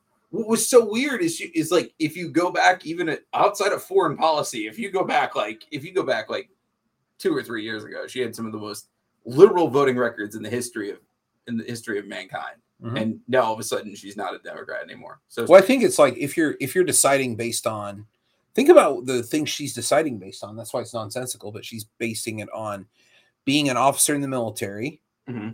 and caring for the other people in the military and being in the military for her particular ideological reasons that she's talked about. And also being Hawaiian and having that relationship. And also being a woman. You can like chop it up in all these different ways. It's just fantastic. Like she's voting based on these other kinds of like, well, I think this is good for XYZ. And then when you think about it from the party point of view, it doesn't make any sense because she doesn't really follow the party conventional wisdom of what she should be doing, right? So yeah, is she a conservative? I mean, it would be wonderful if we had more people voting like that based on, well, here's who I represent. I was having a conversation with someone. Much more fun, I think. Much better government. Anyway. I had a conversation with someone who said, I don't feel like either party represents me anymore. Yeah. And what I told them was, and it's like, it's okay, I'm here. You can. Right. No, yes. Yeah. And what I told them was, don't like. So this was you? No.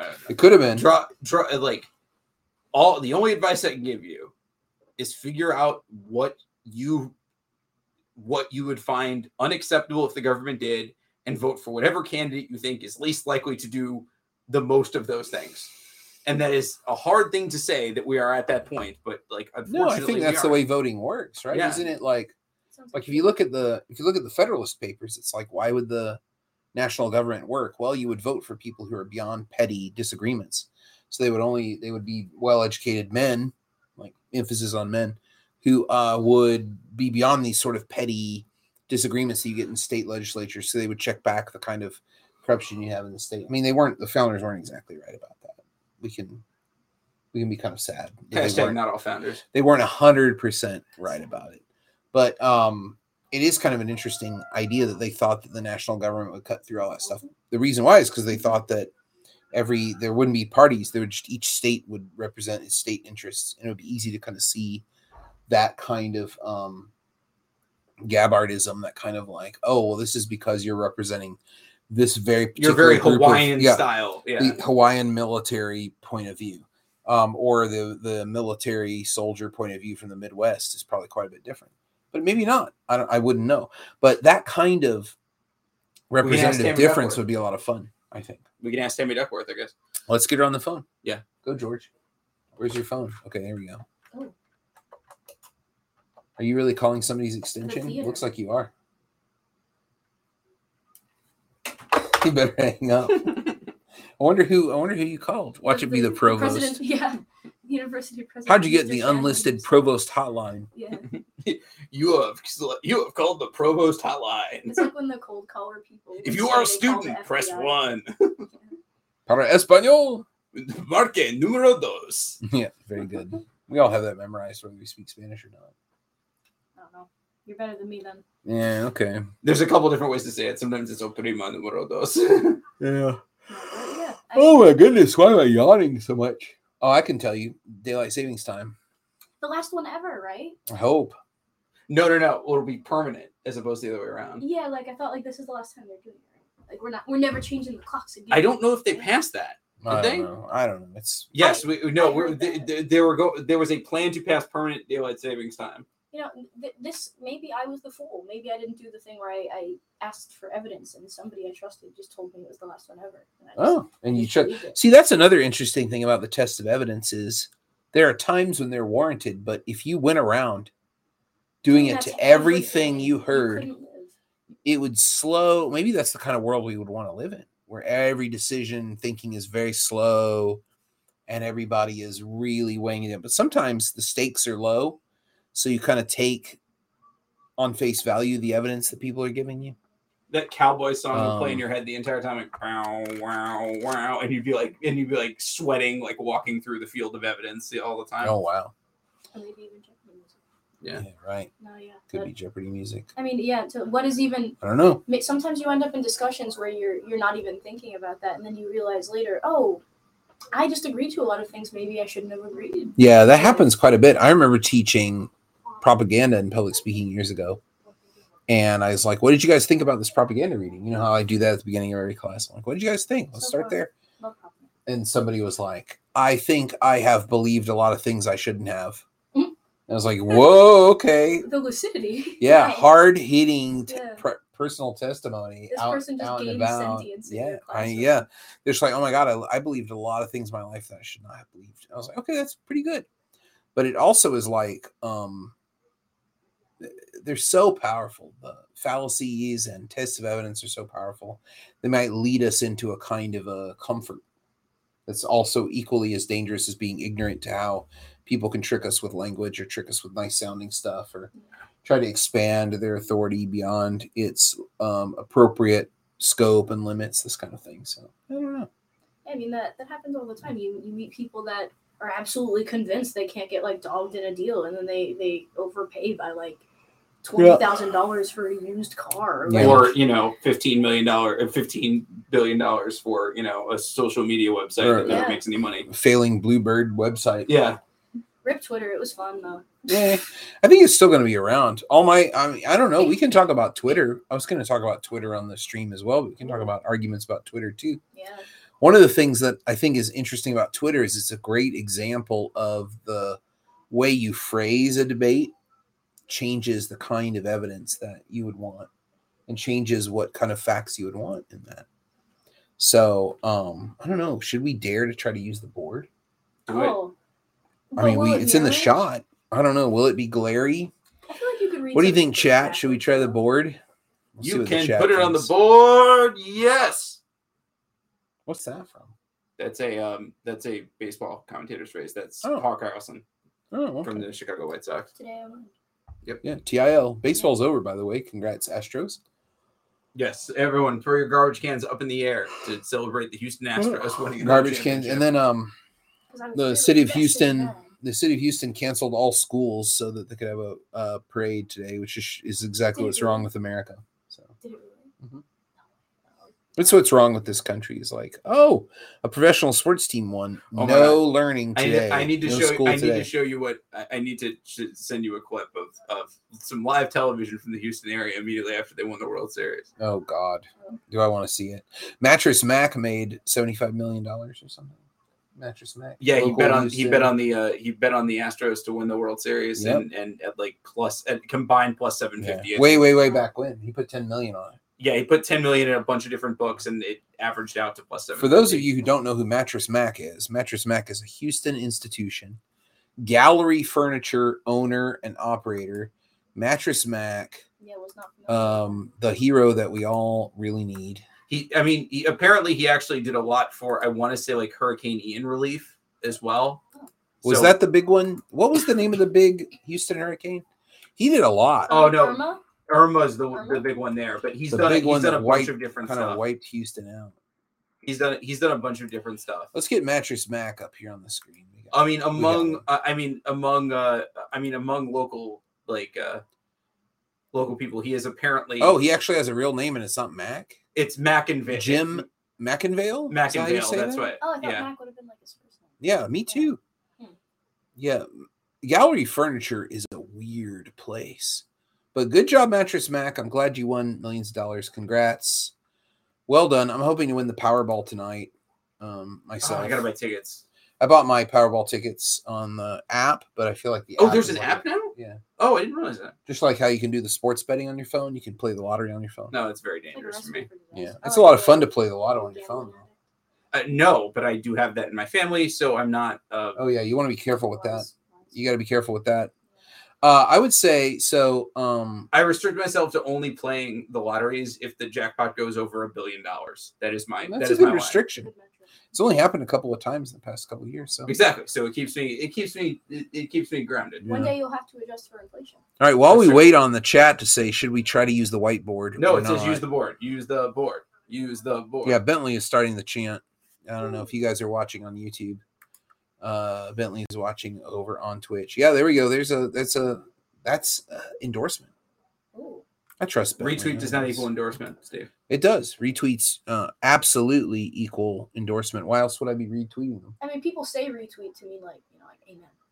Yeah, but if I'm retweeting Can Can I get something, an amen? Yeah. but like what I want to know is like, how could I look at someone retweeting something and be like, oh, they obviously are not endorsing that? Doesn't make any sense to me. So I don't understand what I put. People put this in their Twitter bio, and I think it was probably some like boomer style email thing where it was like, you're going to get sued if you don't put this in there. Or Make sure you or put like a the copy statement. paste, Oh, or like Yeah. the copy paste to keep Yeah. like the rights to your photos Yeah, on Facebook exactly. that absolutely does not That's work. what I was about to say. That's Yeah. what I was about to say. And so I just put in my Twitter bio, I put my tweets should be your opinions too. Because why else would I be tweeting? I'm trying to convince you to think a certain way. Ooh. Why else would I be doing it? I'm trying to change the nature of your perception of reality through my arguments. Why else would I be tweeting? What is the point of Twitter, and why would Elon Musk want What to is pay? the point of Twitter is a great Yeah. existential But why would question. someone like Elon Musk, who has obvious fringe political beliefs, want to be in charge of something like that? It doesn't take a genius to obviously say, well, this to is harass yeah. Chelsea Manning? If you want to This get is invitational, that's Twitter's the ultimate act of violence. Yeah. Patriarchal violence. I mean, I think Twitter is the kind of argumentation that invitational rhetoric is Sony Fox, trying is to that argue you? against. So, sorry. Welcome, my Sonia. fault now. Welcome, Sonia in disguise. Oh God! Take off the mask. I was- Take off the Sorry, I mask. was an undergraduate for Halloween. That's scary. Oh, that's a good costume. Unfortunately, haven't figured out how to take it off yet. No. Okay. Maybe I never will. Maybe I'll be stuck. I don't know. But So gallery furniture, weird place. Mattress Mac. So if you work at Gallery Furniture, this is all what I've heard. If you're from Houston or Houston area, or you're a Mattress Mac fan, please chime in. But if you work at Gallery Furniture, you have to go to this like Christian camp it's Christian. where Mattress Mac is a big time Protestant Christian faith. He has all these sayings Awesome. about Jesus and stuff that you have to learn. And these are the principles by which Gallery Furniture operates. Okay. And you kind of have to buy into this kind of Christian neo-Jesus ideology to work at Gallery Furniture. But also Gallery Furniture has free snacks and an aquarium and a zoo Huh? at the furniture store. I'm not kidding. Wait, so he's basically like Wow. My- St. John, 'cause My he's faithful sister to who religion. lives in Houston called the Gallery Furniture. She lives in Katy, Texas, or outside of Houston. It's called the Katy Zoo. But to his credit, Gallery Furniture, Mattress Mac, when people like Joel Osteen, who are in-your-face Christian ministers, Protestant ministers, closed and locked their church and wouldn't let people use it as a shelter, even though it's a former basketball arena, Mattress Mac opened up all his stores and said, come and live in my furniture showroom Wow. during the hurricane. If you have nowhere else to go, we'll use this as a shelter. So And yeah, let's see if we can he get does some. sound like a Christian version of Bob's Discount Furniture, who is a known Connecticut institution, Connecticut, New York We love institution. Bob. Wait, is Bob's only Connecticut, New York? Is that not Yeah, nationwide? yeah, he's not nationwide. Oh, I thought he was. Bold assumption. Let's see. No, but I have met Mr. Kaufman before. Bob Kaufman is very gangly. Nice guy though. The clay doll of him on TV looks. Is pretty good. honestly got it. accuracy. Yeah. Accuracy. No, but that's cool. I like that he's at least true to the values. You know. No, like at least That's practice really- your Christian. If you're gonna yeah, preach It's Christianity, at very least practice it. charitable of him. That's awesome. As long as it's not funding like. Well, it's like he's doing the right thing. And I wonder, you could also be cynical and say, well, it's a business decision or whatever. But Yeah, but businesses don't Hey, have look, to. I would rather someone do the right thing for the wrong reasons than the wrong thing for than just the wrong thing yeah, for any right. reason. Apparently, Even if he's taking in people from Hurricane Irma as a tax write-off, like that's still good. I think he probably had to write that stuff off. I bet it was all Yeah, trash in I there. would probably From that lots of hurricane money. Like waters. good for you. Yeah. Like if you're still outperforming Joel Osteen's megachurch, like good for you that you just won the lottery. Though I Like can't imagine sleeping with the parrots would be the most enjoyable thing. Yeah, here's some of the weird animals. It's kind of like a zoo. They have monkeys there. Wow. They have a giant aquarium. I mean, I guess It's so strange. that's the lost. That's the It's lost. so leader. strange. You know, I guess it is. You It's just pay for the animals, and then people come in and look at your furniture, and then they think, "Huh, maybe I do need a new couch." Or it's like, you know what? You know what? I bet that's designed to do. I bet that's a way to say like, oh, I don't want to go furniture shopping and like bring my kids, but like it's an easy way to distract your kids. Like, oh, the animals are here. That's something for them to look at. They won't bother me. Consistent with the family. Yeah. The other thing that's great about Mattress Mac is he ran into a Phillies fan at the Astros game before the final game. And then he launched into an expletive-riddled tirade against this rude Phillies fan. And people in Houston were like, even though he's like this Christian guy, here's the stuff about the during the cold weather, he had a warming center. He's like, come in and get warm. You can sleep on the beds. I have blankets and stuff. So he's like very charitable guy. But then he also attacked this Philly fan he was this rude Philly fan and just chewed him out, cussed him out. And then they started making T-shirts. Mattress Mac, don't mess with Mac. Like, don't mess with Texas, don't mess with Mac. And good for you.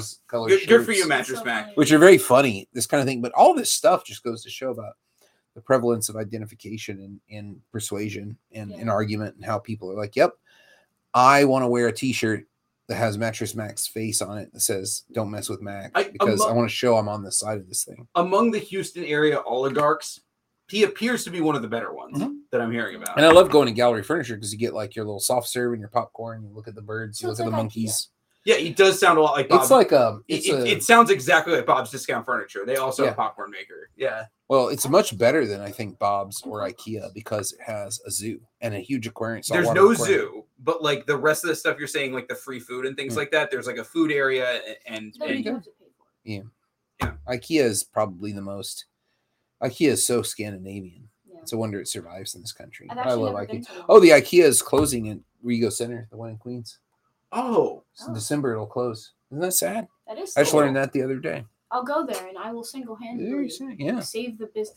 We got to go there and eat Swedish meatballs every day to keep them open. Sure. Someone's got to make the sacrifices. Keep them open by closing your arteries. That's right. Eat them meatballs, son. I kind of want to go to Mr. Dak now, but I went out to dinner last night to celebrate National Nacho Day. So I ate a big plate of nachos, even though I'm not supposed to. Can I give a birthday shout out on the podcast? Sure. At midnight, happy birthday, Sophia Zinger, who is turning 33. Whoa! Okay. I'm going to her trivia night tonight. Oh, is this the event you went for? Yes. Yes. Someone's been checking my Instagram stories. Oh yeah.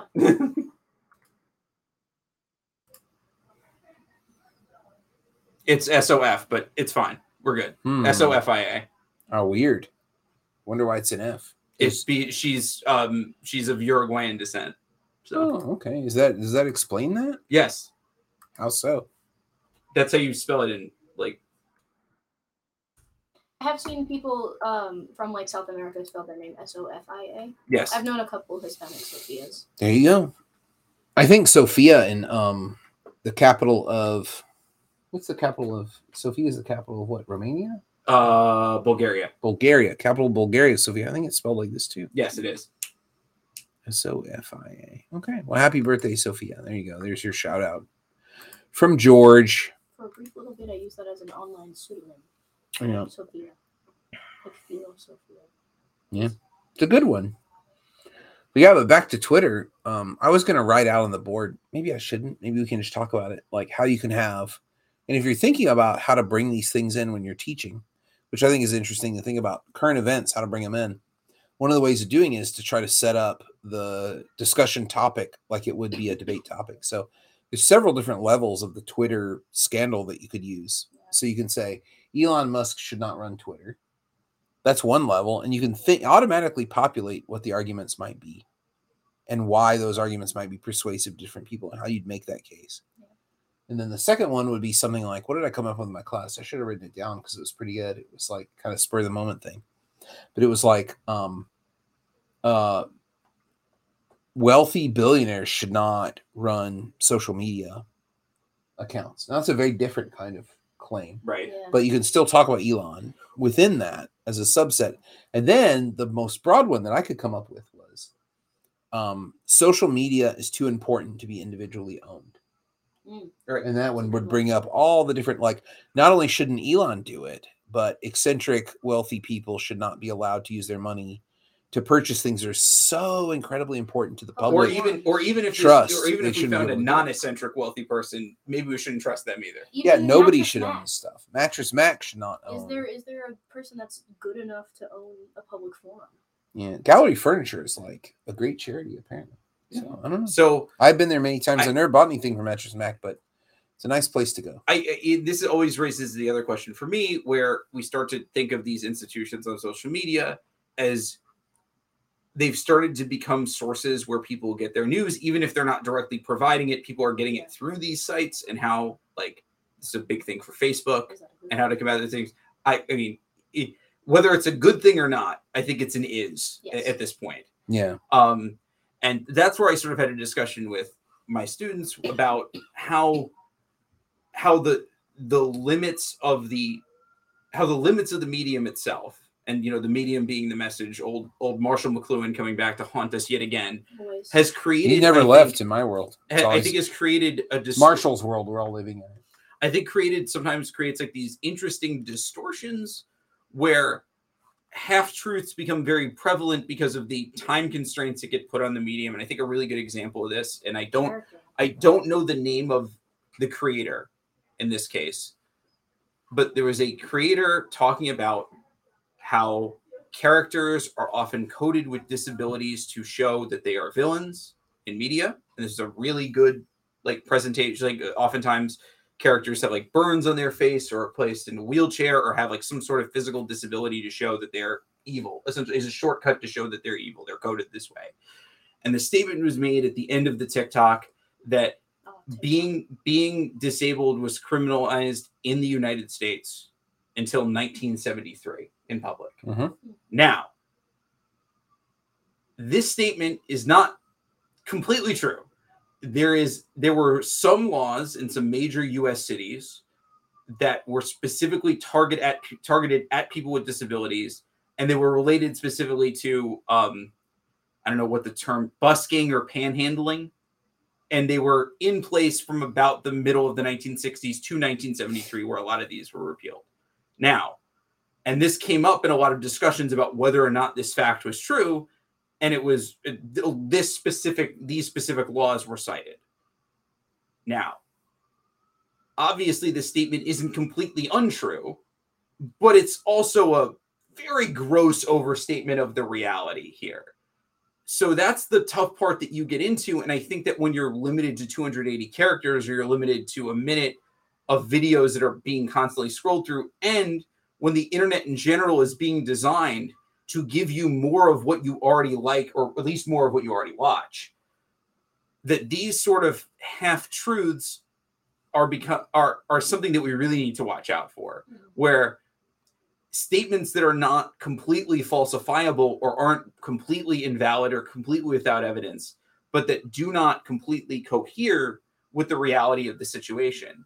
Like, is it true that, like, there were things that laws specifically targeted people with disabilities in the United States up until 1973? Yes. Does that mean that people with disabilities in the United States could not go out in public until 1973? That's not a fair characterization of the reality on the ground.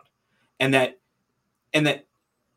to do that at the end of a video that actually provided some great contextualization for how coding disabilities toward, like, villainy happens a lot in media, it's, like, really unfortunate that I think that this is a very, like, that this is kind of endemic to a lot of the discourse that goes on, where certain pieces of information can get decontextualized or distorted enough in a way that, or sensationalized enough that they get taken into a way that, like, can allow for this overstatement, can allow for these sorts of things, because the medium encourages this because of the restrictions that are placed on it.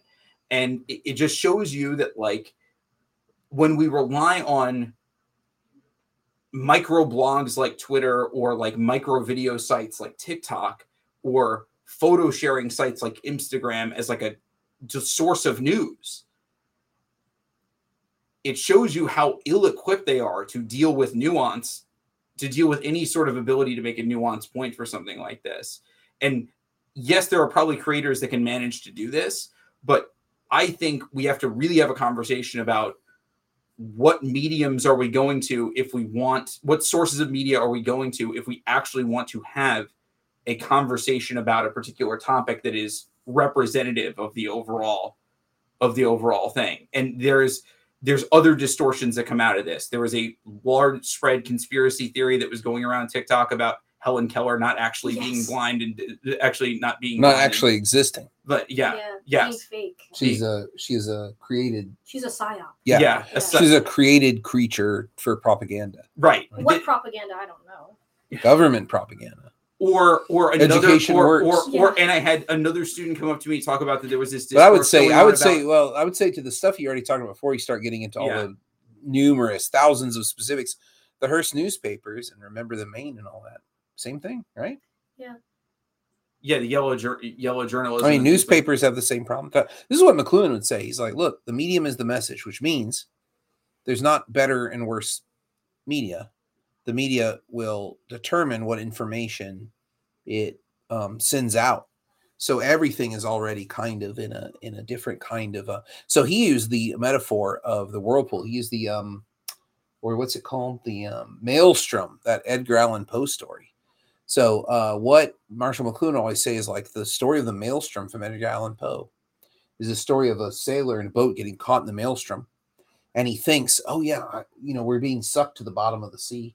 I need to find something to float onto. And what he noticed as he looked around on the boat, because he stayed on the boat, other people jumped off, is that some things were being pulled to the bottom that he thought would float, but maybe heavier things would be brought to the top and be rescued. So he tied himself to the heaviest chest he could find on the boat, and he floated to the surface and was rescued. And this is like an Edgar Allan Poe tale, but Marshall McLuhan, who had a literature background, he wasn't a media scholar because that didn't exist when he was in school. He said, this is the way that we should think about our media environment, is the things and the way that we think things would work intuitively or rationally, or the way that we believe logic and reason to work or support to work in a mediated environment is not going to be intuitive. It's going to require us to critically ascertain the swirling environment around us, which is going to be hard to do, very hard to do, because we're going to be panicked. We're going to feel like we're being pulled to the bottom. And so many people I know are in this situation, right? Yeah. They're like, oh my God, they're desperate for Fox News, or they're desperate for Trevor Noah, or what's his name? John Stewart or John Oliver. They're desperate for them to lash themselves to those people in order to help pull them out of where our country's collapsing. We need to tie ourselves to these people to bring us and float us up. But these people are not, it's not going to work that way. It's always going to require critical thinking, even on the people you love, right? Even on the people who have the positions you have. So for me, it's none not. Of the people you named are journalists. They're comedians. Like John Oliver is a comedian. John Stewart is a comedian. Like Trevor, and not to draw like an explicit line between those things, but they're not. They always have the out to say that I'm making jokes about this particular subject, and can have an out in their credibility. Or the same way that Joe Rogan can say, I'm just having interesting people on, I'm just asking questions. There's always we're always almost on like a search for like the Walter Cronkite, like the voice of America that we can always trust. And like, we don't have like a Peter Jennings, or like, who was the last one? Peter Jennings or Brian Williams before we found out he wasn't in a helicopter. Like no one that we can go to and like who has that level of credibility to talk about these particular things. Your point like proves itself. Even the journalists aren't trustworthy. So what's the point of? Who cares if they're not journalists? I don't see the point of that. The point is that we identify with them. So Trevor Noah, we identify with Trevor Noah. We want to be like him. We want him to be our friend. But this is also the way that television changes the role of the journalist. Right? There's lots of writing about that. McLuhan kind of started all that too. But the reason why I bring this up is like, I don't care necessarily that they're not journalists from the perspective of like, yes, we can identify with people that aren't journalists. I care from the perspective of when they make a mistake, or when they present misinformation, or when they present something out of context. They always have the out of saying that it could be for the purposes of a joke, or that the show is for the purposes of entertainment, not necessarily. But what if for we took the purposes of perspective that information. it's all misinformation? All of it. All the time. Yeah. I mean, I loved taking a stats class. Like, I feel like nothing has been as orienting to me in terms of like sifting through information as like taking stat in high school. Because like the amount of times that you come across something that, you know, like, because all it did was give me like, you know, a key number of like terms that I kind of now like to look for, that I, you know, sometimes I'll see it and I'll be like, this feels off, you know, like I feel like for example, like people will be like, oh, a recent study, and I'm like, that sounds weird. What's the sample size? And then you look at it and it's And like what 25. is recent? And what is recent mean? Or yeah, TAF. and it's like Yeah. 10 years ago. And like, you know, like I think that not that you need stats to necessarily like ascertain like what's true and what's It's a not. really Like, helpful You class. need evidence. I've always thought that like one of the best things that, because I ask myself this all the time, like if I could do one thing for the country, what would it ever be? And it was like making a mandatory information literacy course in every high school in America. And I'm like, but what would that look like? And, would and that I even think look like? we've been talking for almost 2 hours, and I think we I We think don't it know. would be a lot like this. I think it would be like a Socratic seminar, like open discussion, town hall, like Yeah. talk about it, give a topic, see what we want to talk about, and kind of center it around a couple principles. But even that doesn't really work. 'Cause Right. It falls into anarchy so fast. right. No, and there'd be a lot of discomfort around this. There'd be Yeah. a lot of discomfort around the idea, like, and there wouldn't be a lot of agreement on some things, certainly. Yeah, I think that a really important book that, if you're interested in this topic, a really important book to read is David Bohm's On Dialogue. I think this is like a masterwork of this kind of thing of like, what would this look like? Not information literacy, because information literacy has a lot of assumptions I don't agree with. One, That is also true. there's information and noise, right? And I think there's that great book, Information, A History, A Theory of Flood by Gleich, maybe? Is that the guy's name? I should really be putting some of these things up on the screen for you folks who are taking a look. For you people. You fine folk who are sticking with us through the this is actually Oh my god, it's got pretty a fork on it. pretty cool conversation. So the first one I'll show. Is that the fallacy fork? It must be. Got the fallacy fork right on the cover. Oh yeah, the Routledge editions have like, so Bohm wrote a lot of I'm going to show this even though it's like a company, but it's not Amazon, so I feel okay showing it. David So Bohm. $8 for David Bohm. Boom. So David Bohm is an interesting character. I don't know if you might know who he is, Chat, but he won the Nobel Prize for Physics for his work on optics. He's one of the inventor of the laser. Right? He was a big laser researcher in optics. And so when he won that, he thought, maybe I could contribute with my new platform. I could contribute something to I love how there's still a Path button here. You guys remember Path? Oh no, wait, that's Pinterest. Sorry. I thought it was Path. I missed that old social media site. But anyway. Not as much as you miss Google Plus. Oh God, I love Google Plus so much. I miss it. That was such a great one-stop shopping. So David Bohm wrote this book on dialogue where he's basically doing, so information literacy, I promise, information versus noise. That information could be read, and it can be read in an appropriate and correct way, like a grammar of information. I just think all these things are up for debate and are all part of the meta that drives people crazy about why argument and debate should be avoided, and people should just shut up and do what the experts tell them. Because we like that kind of comfort and speed. We like the speed of information, like the speed of facts. We like the speed of this kind of Enlightenment style, neoliberal Enlightenment style thinking and reason. We like the speed of that. It's just such a bad way to think. But On Dialogue kind of gives us shortcuts and provides us new maps of that by saying, well, we should do these dialogues on topics that interest people, and everybody can come to the dialogue and talk about nothing, really. Just kind of talk about what's on their mind. And then ask about, well, why do you feel that way? What are the things that support you to feel that way? So this book is great because it outlines what proper dialogue is in Bohm's estimation. And I feel like it's one of the best theories out there.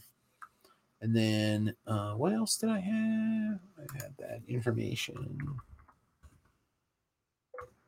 Yeah, information, history, theory of flood. James Gleich. I think that's how you say his name.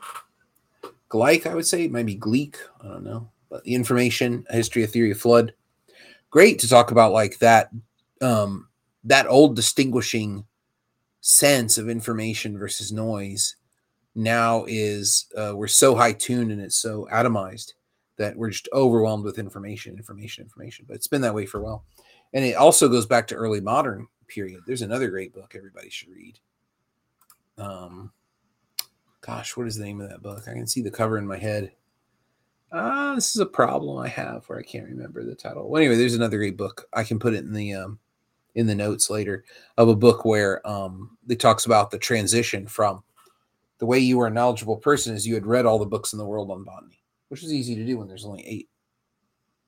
It's just hard to find them because they're expensive, and it's hard to get them because the mail isn't very good. So you have to sail to another continent or take a wagon to another continent or another country and go and look at somebody's library if they will let you look at it, which is crazy. So then that changed from when there were so many books that you couldn't even really keep track of all the new books coming out. How do you determine someone's knowledgeable? And that's where the PhD was invented. The PhD was like, well, they can write their own book that shows that they've referenced, they can make their own argument. That could be a published book. And that's how the PhD was born. So lots of different ways of governing all this stuff. I think instead of information literacy, maybe we need comfort with disorientation, maybe, or not really. What would you call it? Literacy of the fog. I don't know what you would call it. There's got to be a good metaphor out there. There's got to be miasma is a good word. The miasma. I comfort think in the miasma. Maybe we should think of it as like if we're concerned about combating misinformation, then maybe one thing that we would want to think is that we want people avoiding confirmation bias. Then maybe we need to think of it as like creating information economy. Like how do we streamline certain things to present information that we want people to see as efficiently as we possibly can. Like we even talked about with public speaking, like word economy, time economy is a very important thing. That having a very well organized presentation of like 2 to 3 main points with like a clear introduction and conclusion is extremely important to making sure that they retain the roughly 5 to 9 pieces of information that anyone is going to retain from any particular piece of media. So maybe we need to start thinking of it this way, that just flooding people with more information to combat misinformation is the wrong way of doing it, that it's a matter of thinking about it from the perspective of how do I show people the information that I think that they need to see about a topic as efficiently as they can, recognizing that I do not want to contribute to their overload and push them back cognitively as much as possible. And that's a hard thing to deal with. And maybe we're already, maybe that's too naive a way to thinking. Maybe the internet has opened that Pandora's box of that we just have to permanently function in a world of information overload now. And we just have to accept the fact that cognitively that's where we are. But I think that if that information overload is leading to these cognitive biases, and those cognitive biases just mean that we're getting more entrenched, then that means that we're in a world where our persuasion is just a world of maintenance, where it's getting people out to vote, where it's getting people to donate for you, where it's the DNC sending you those emails begging for another $20. And it's not a world where we view the other side or people that even are not too far apart from you as all that convincible, where we view them as like obstacles or view people who are really far apart from you as evil. Yeah. So I think that that's something that we need to consider, that if that's what we need to combat, like constantly like activating people's confirmation bias because of this information overload, then we need to have like sort of a information economy in the way things are presented, where we're taking much more careful consideration of presenting information much more carefully and consistently and judiciously with a compelling narrative reason to go with it, and hoping that pushes the realm, as opposed to just throwing fact checks and throwing more information in people and hoping that it just floods out the bad, quote unquote, bad information from the market. Ooh. You know what this is reminding me of? I don't know if I forget who wrote it. Thinking Fast and Slow. Daniel Kahneman. Yeah, and I don't love him, but like. Oh, I do. But you were referring to economy of time, and this reminds me of the System A, System B thinking, and Thinking Fast and Slow, Or like maybe the answer isn't to always be comfortable in disorientation or to always look for an immediate system of thought, but to develop both of these things separately and like I'm doing the thing. Develop a sense of discernment. When should I be in system A and when should I be in system B? Or more, it's like, how do I make sure that system A doesn't run away? Yeah.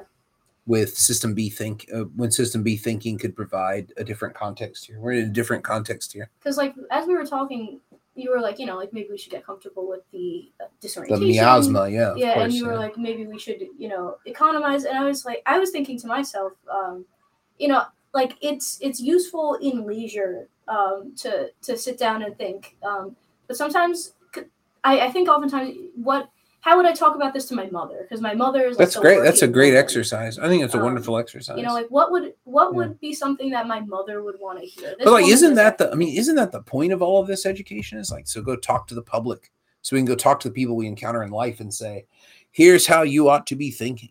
Mm-hmm. I mean, that's the whole point of all of this. It's not to like hold it above everyone's head and say, oh, look at the dumb people. Yeah. Right. This is like part of my beef with intercollegiate debate too. It's just like, oh, look at the stupid people who don't know how to debate.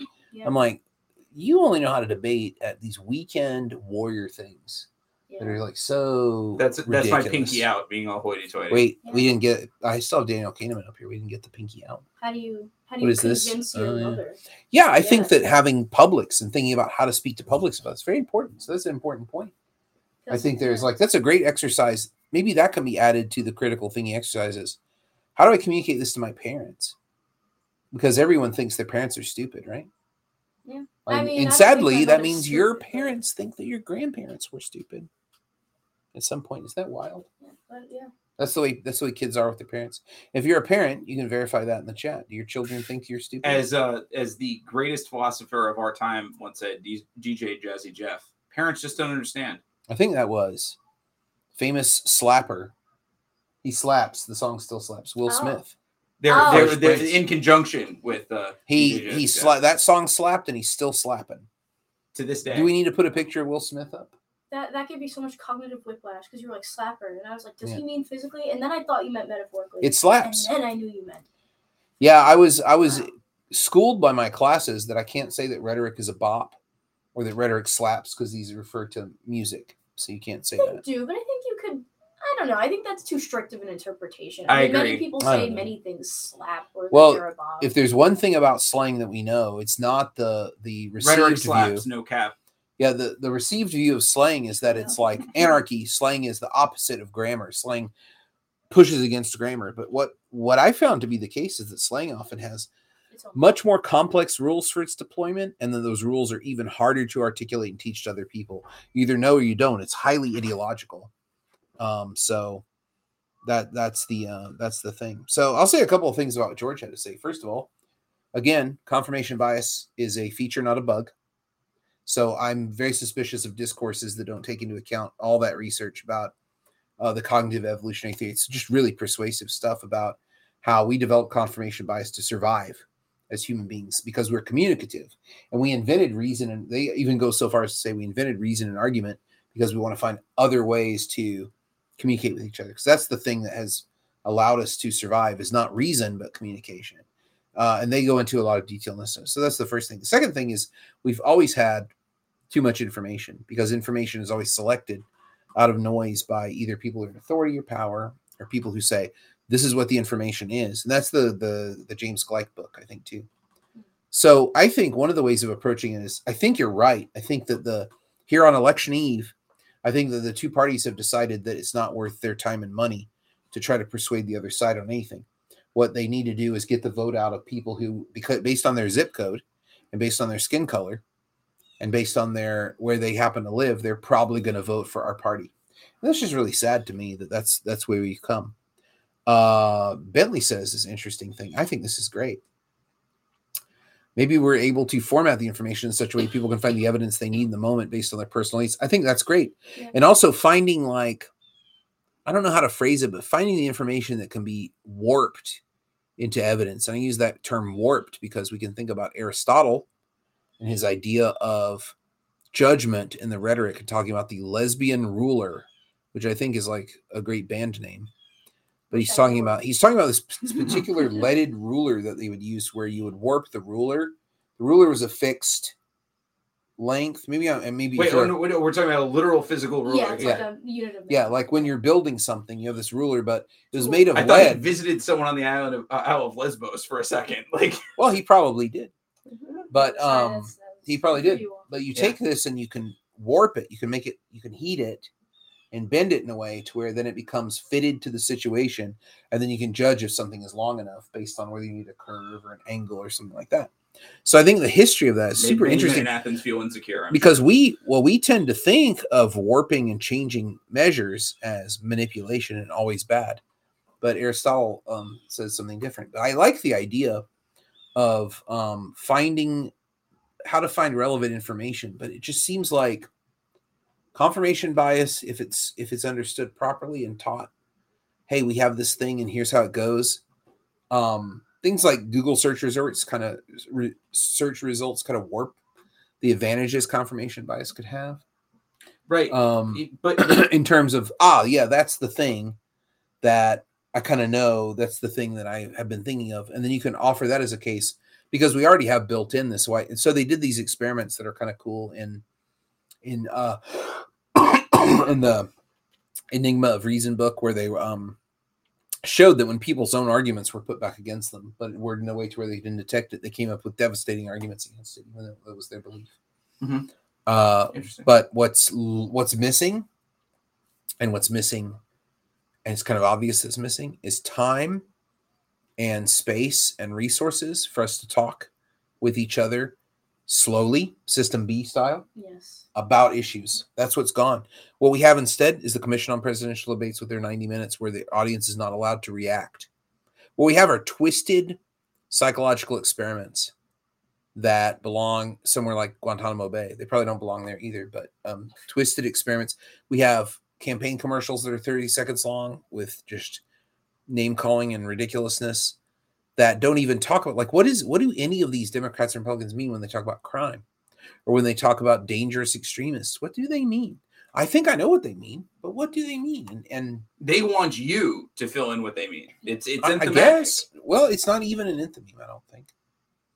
I think they want you to not think. I think they want you to react and go vote, which is like the conclusion that you're kind of drawing. And what you said a minute ago about this idea of like, well, they've kind of given it up. They say there's too much information and people have too many cognitive barriers to their thinking that we can't solve.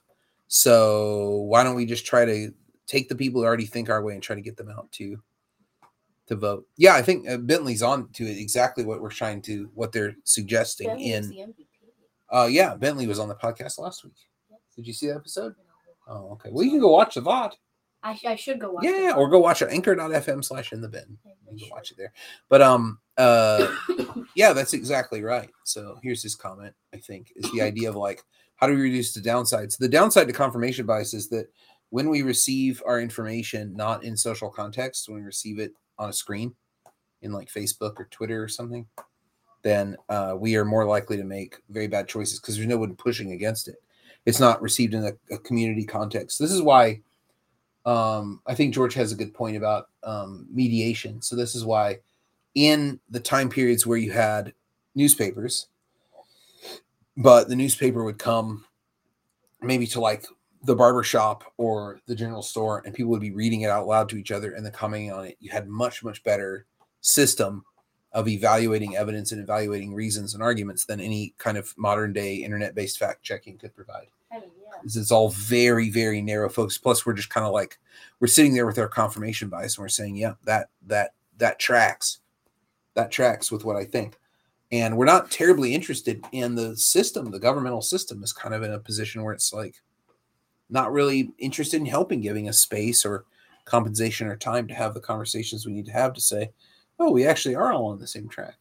I mean, I've seen TikToks that say literally like, I hate when the comments are turned off on a TikTok because I don't know how to make a conclusion. I don't. Yeah, isn't that wild? I see the TikTok comment. Yeah, and I'm like, what? I think that's confirmation bias right there. That's kind of the upside of it. That's like the recognition of reducing the downsides right there would be the recognition that I can't judge the factacity of this small video. I can't judge it. because I don't have community engagement on what it's saying. I mean, I think My students today said their primary place they go for news is TikTok. yeah, I think And that's that's definitely true. That's a scary thought. I don't know. I don't know. I Just a mean, little bit. people said the That's same thing about television. People said the same thing about radio. Look, this is me being an old head. I get Yeah. it, but like it is. I mean, I check things that I see because I know that TikTok doesn't have, like a team of, or theoretically, we know this isn't actually true, but like the belief with that a journalist is reporting on something sort of, makes you feel like, oh, maybe somebody put 2 seconds of research into this. Probably not the case, but whatever. Definitely not the case, actually. But like, you don't have as much of a feeling that maybe somebody bothered to spend 2 seconds Googling this before they posted that. You don't have as much of that feeling on TikTok. So like, I know people, though, that seems to be the general sentiment that people that get their news from TikTok have, though, is that like they see what people are talking about on TikTok, and then they'll go to external sources to like verify or falsify that. Like, it's just sort of the place where you get the statement, and then most people I know that get their news from TikTok seem to have like some sort of level of understanding that maybe this isn't fact, but this is at least where I can find out that people are talking about it. Yeah. Not that I wonder how that works. I'm so old. Like, it is a fire starter. TikTok doesn't for make a lot of conversation, sense for I guess me. is like one thing, but like if it is the alpha and omega, that is a disaster. I mean, I think it. I mean, like you were saying earlier, whether it's good or it's bad, it is. Like, I don't know if I love it either, because a lot of times there are some things that people talk about where I feel ridiculously, grossly misinformed or underinformed, and I'm like, what am I even doing sitting here? Like, I need to Google 10 things to keep up with the conversation. Sure, and other times, I feel like I'm like, this is incredibly relevant, and I'm only seeing this on TikTok, and people that aren't seeing it on TikTok probably aren't talking about it. So I don't know. I mean, it has its upsides and downsides, and we sort of live with it now, I think. Yeah, I guess. I most mean, people- I'm way out of the loop on TikTok. I tell you, it doesn't make a lot of sense to me. People will send me a TikTok once in a while, and it's just weird to me. Like, I'm fascinated because I see what's happening, but it doesn't connect with me at all. What's so weird is you think as someone with ADHD, it's designed perfectly for my brain short attention span, and for whatever reason, it just does not click with me. I don't know. It hijacks. Yeah. And I do have to take TikTok like purges sometimes, actually, too, because the algorithm will like actually get away from me, and I'll start seeing things that I know and it like I don't love, and I actually like it affects my mental health in a very tangible way. I have to say I can't touch TikTok for like a month, or I need to stop touching it or being on TikTok for as long as I am a day. But I think it, when used with a certain level of, like, I don't think you can sit there, because people doom scroll. They'll get on TikTok and they'll scroll for 9 hours and they don't think about a single thing they're coming across, and they're just doing it literally because they're like putting something off, or they don't. It's like almost like an. Well, it makes them feel connected. I think it's probably doing a lot of social work for them. What they say, parasocial relationship is what they say in media studies. Yeah. I mean, I have some opinions on parasocial relationships. Because I feel like these are the kind of people, when they do those old parasocial research things where they would say, how many friends do you have? And people say, oh, I have like 20 friends. Okay, name them. They can name like 3 people. Because it's like their media habits give them the sense they have more friends than they actually do, or more human contact than they actually do. The whole idea of being like chronically online, like, I think that people are like becoming resistant. People are becoming resistant to takes that, to having discussions about ideas at all. So like somebody will post a statement that's like, oh, I believe X, Y, and Z. And then someone will be like, well, what about disabled people? And this person's like, you just assume that I meant to exclude disabled people without asking. Well, you didn't explicitly say it. So that's the world we're in. Is like, people want to have that one up because it's about being true and woke and authentic, and not about, I could be wrong about this. Well, it's the secondary or tertiary thing, even, because, it's like people, like, you'll be like, oh, well, what do you think about this Harry Potter, blah, blah? And the immediate, like, well, J.K. Rowling's a TERF. Yeah. And I'm like, well, is that really a response to the question I asked? We can take that and say, yeah, that's a problem, and table that, and then have this other conversation. I don't understand why people have, maybe I'm a conservative. Maybe I'm revealing I'm a conservative here, but I just don't understand the woke order of operations. Steve Yano, conservative Marxist. I don't understand the woke order of operations. I don't understand it, to where it's like, exactly what you said. Like, I think blah, blah, blah, blah, blah. And they're like, well, you didn't mention First Peoples. You didn't mention disabled people. Yeah. And okay, how does that contribute to the conversation? Maybe make an argument. everything is assumed in these spaces to be from bad faith. Like, Yeah, that's there's right. no such thing as like a good faith. Well, that is kind of where we are because Anything. people don't. I think people only have that lever of it's either true or it's not to Yes. pull, and so anything else is a bad faith. If it tries to circumvent that, it's a bad faith. I mean, so much has been in bad faith for a while that I think it's just a lot of cumulative distrust that has been like that we're just coming to terms with now. But at the same time, I don't think that is productive No, in you any can't way, move shape, or through the form. world like No, that. it's not. It's not moving. It's not really moving anything. Like, it is mostly at this point, I think, a way to lock conversations in place or to exclude as opposed to include. Yeah. Like, Well, there's no point in having a conversation if it isn't directed towards, once again, revealing or re-articulating the truth we already know. Yeah. So this is again back to the beginning of the stream where I was like, how weird that we teach people to mirror when they admit they're wrong. They kind of look down. They're like, look, I'm sorry, I was wrong. I was wrong about that position. Thanks for showing me that evidence. It's not done as a happy thing. It's not done with the feeling of a birthday. It's done with the feeling of a funeral.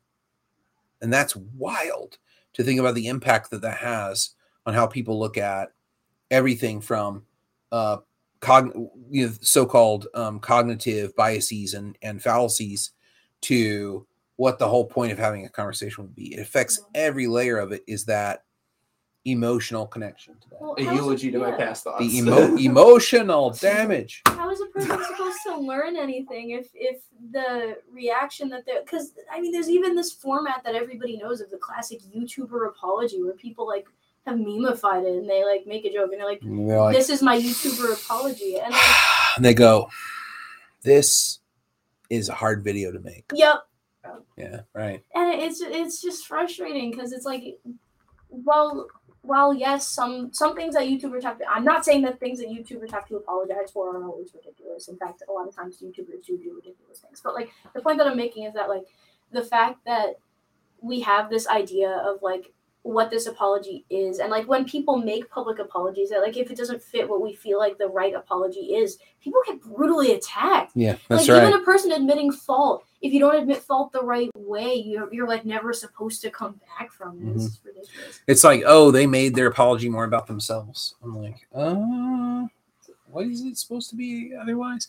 I don't know. Can There's a all person not kinds of stuff. explain the origin of their fault without that being? I'm hoping Dan is going to come in here and chat with us. I'm trying to encourage Dan, who's been on the podcast before. Google with an account. Yeah. Well, he doesn't want to. He doesn't want to be too out there, but I know he has a YouTube account, so I'm trying to convince him. Dan's been on the podcast before, and one of my most popular episodes, we talked about the Toolman model. That was what I was going to use. You remember like an hour ago when I was like, should I use the board? You want to put the Toolman model on the I was going to put the Toolman model. I bet you could do it. Oh, not by heart. Yes, you could. I bet you could. No. You took my class. It's been a minute. This is like, I'm going to log into Banner and change your grade if you can't. No. I'm just kidding. I'll fail. Anxiety through the roof. The fact that anxiety meter. I would blank at the phone. Yeah. No. I think you could probably do it. I bet you want to try. Oh, you don't have to not if you on don't air. want to. Not Oh live no, on it'll air. be fine. Nobody's watching right now. It's the perfect time. Oh. There would be the VOD though. You have VOD impacts. No, because there could be a record that I could go back to. The record. Me forgetting the tool. Yeah, it could happen. Could happen.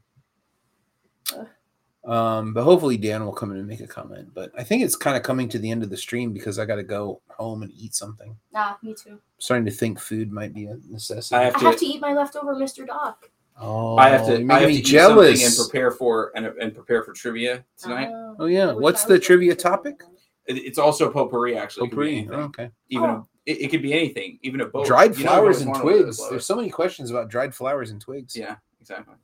It's Monday. I have progressive Bible study today. Oh, very good. As opposed to regressive Bible study. Those exist. On Wednesday. Those exist.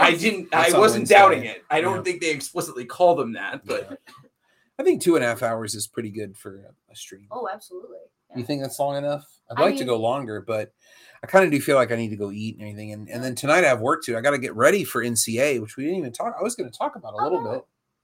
I still haven't. Well, I still have a paper to finish. How many beignets do you plan to eat? I plan to eat 20 on the first day. Perfect. Incredible. It's in New Orleans. I'm going to do a live stream from New Orleans, I think. What will be more blackened, platform. the chicken or your soul? It's hard for my soul to get any more blackened. Gotta eat some crawdads. Yeah. We're going to do the whole thing.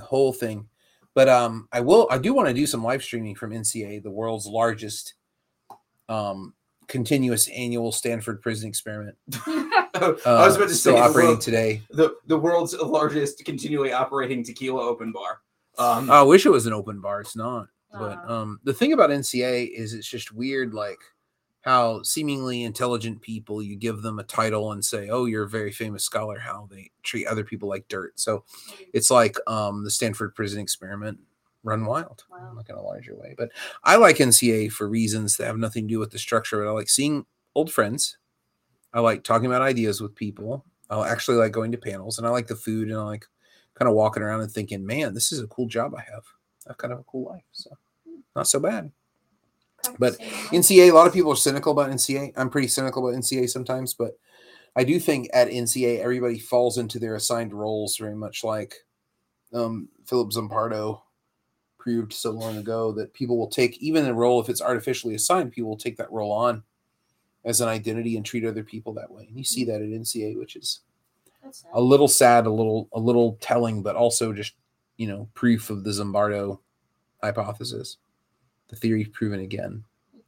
But anything we should close the show talking about? I guess I could talk about Toulmin, the power of Toulmin a little bit, in this idea of how the warrant is always unspoken. So this is another thing that debate coaches get wrong, which is, the argument is all about articulating the warrant. If you have a bad warrant, a bad argument.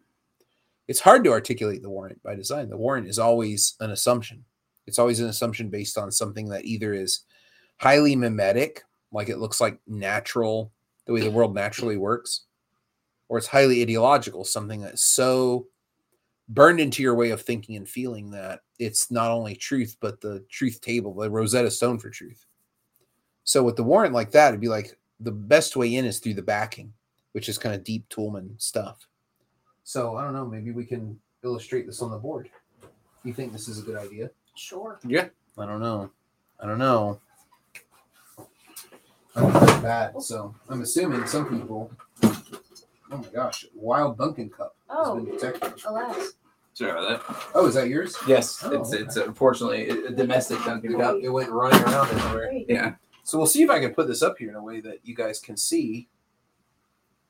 Almost everybody probably watching is familiar with the Toulmin model, which is taught like this. Barbara Warnick, RIP. Barbara Warnick talked about this as the basic T. I wonder if this can even be seen. Not really. This might not be worth doing.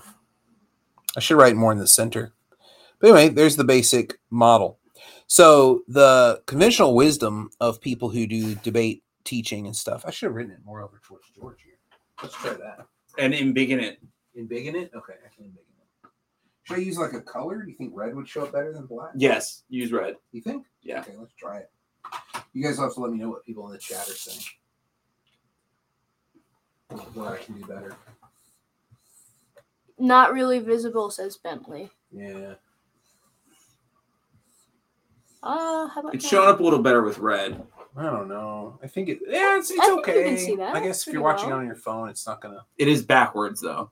No, that's just for us. Okay. Everybody's seeing it correctly. I think. Are Bentley you seeing says- this as backwards letters? Probably not. We're seeing the mirror no, image. It looks a little Yeah, we're just seeing a backwards. mirror image Yeah.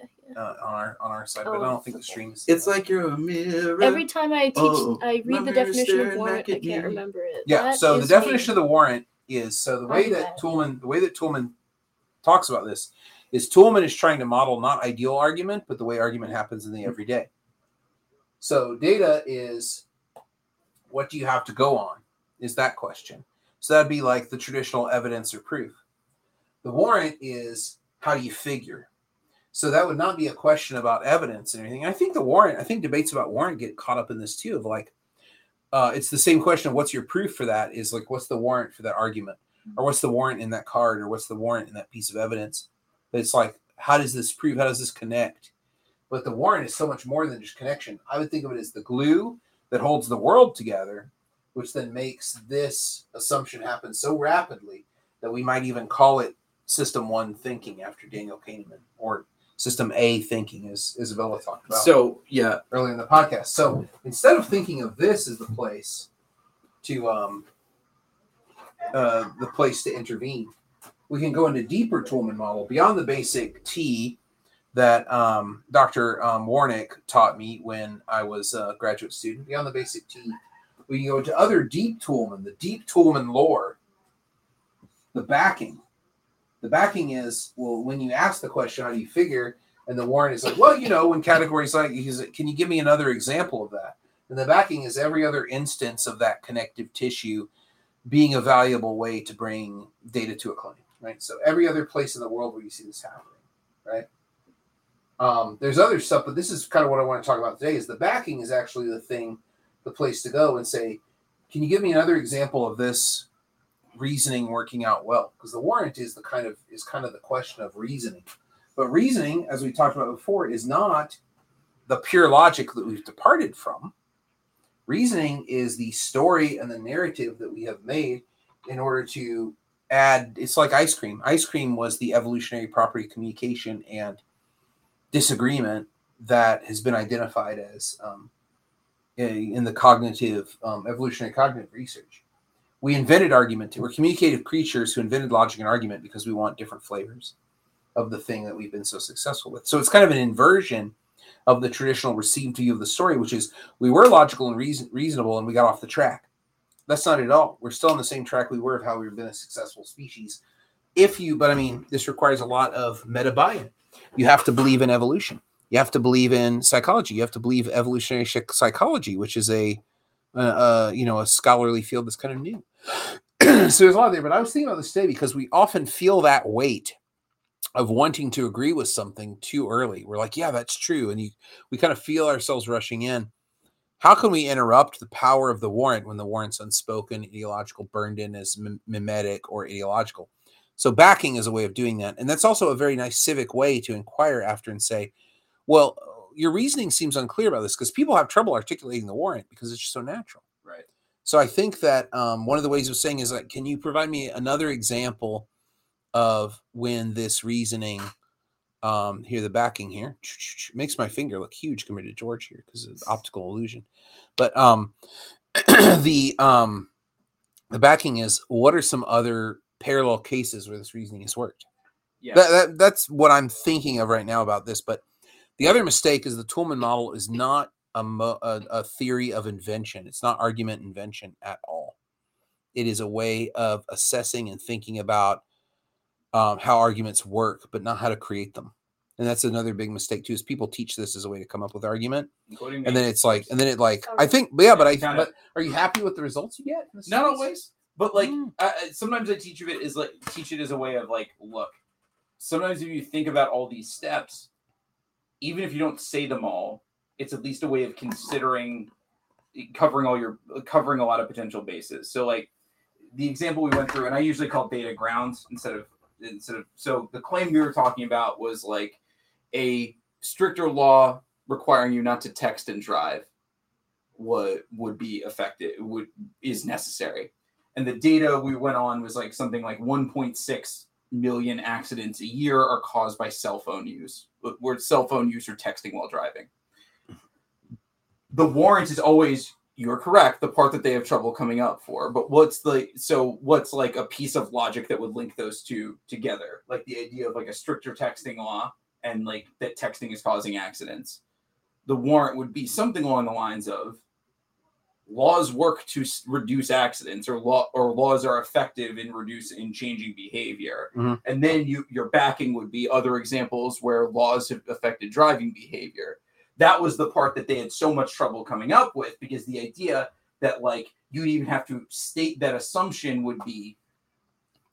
was something that seemed so foreign to them. That's the part that I really wanted to get them across. I think it's because my analysis of why that didn't work, just I wasn't in your class, I didn't see it. Sure. Is that it was a top-down manufactured argument. If it was a claim that they came up with on their own that they legitimately believed, it would have come out much easier. I've tried it the other way around, where they've come up with the claim and it doesn't. They're not used to being called out on their reasoning, but they'd be like, man, we just have so much work to do and it sucks. And I'm like, well, why? How do you figure? And they're like, oh, well. So how do you teach this as invention? You don't. I don't think this is invention at all. I usually teach it from the perspective of if you're trying to make this claim of that this. Usually I teach this for the policy change speech. Like if this is like the policy you're going to alter and this is going to work, you have certain sets of data that like indicate some evidence as to how this might work and go through like your warrant and backing up like how the data exactly connects to your initial claim. And then you have like your other aspects of the Toulmin model, which is your qualifier and your rebuttal, right? The qualifier being the degree to which you think that this is actually going to work, which is like somewhere between 0 and 100% of the time. And your rebuttal is just taking into account all of the different opposing arguments that like could come in, and you're either. Well, what's interesting here, I mean, this is like a very, remember, Toulmin is describing how uneducated people on the street make arguments.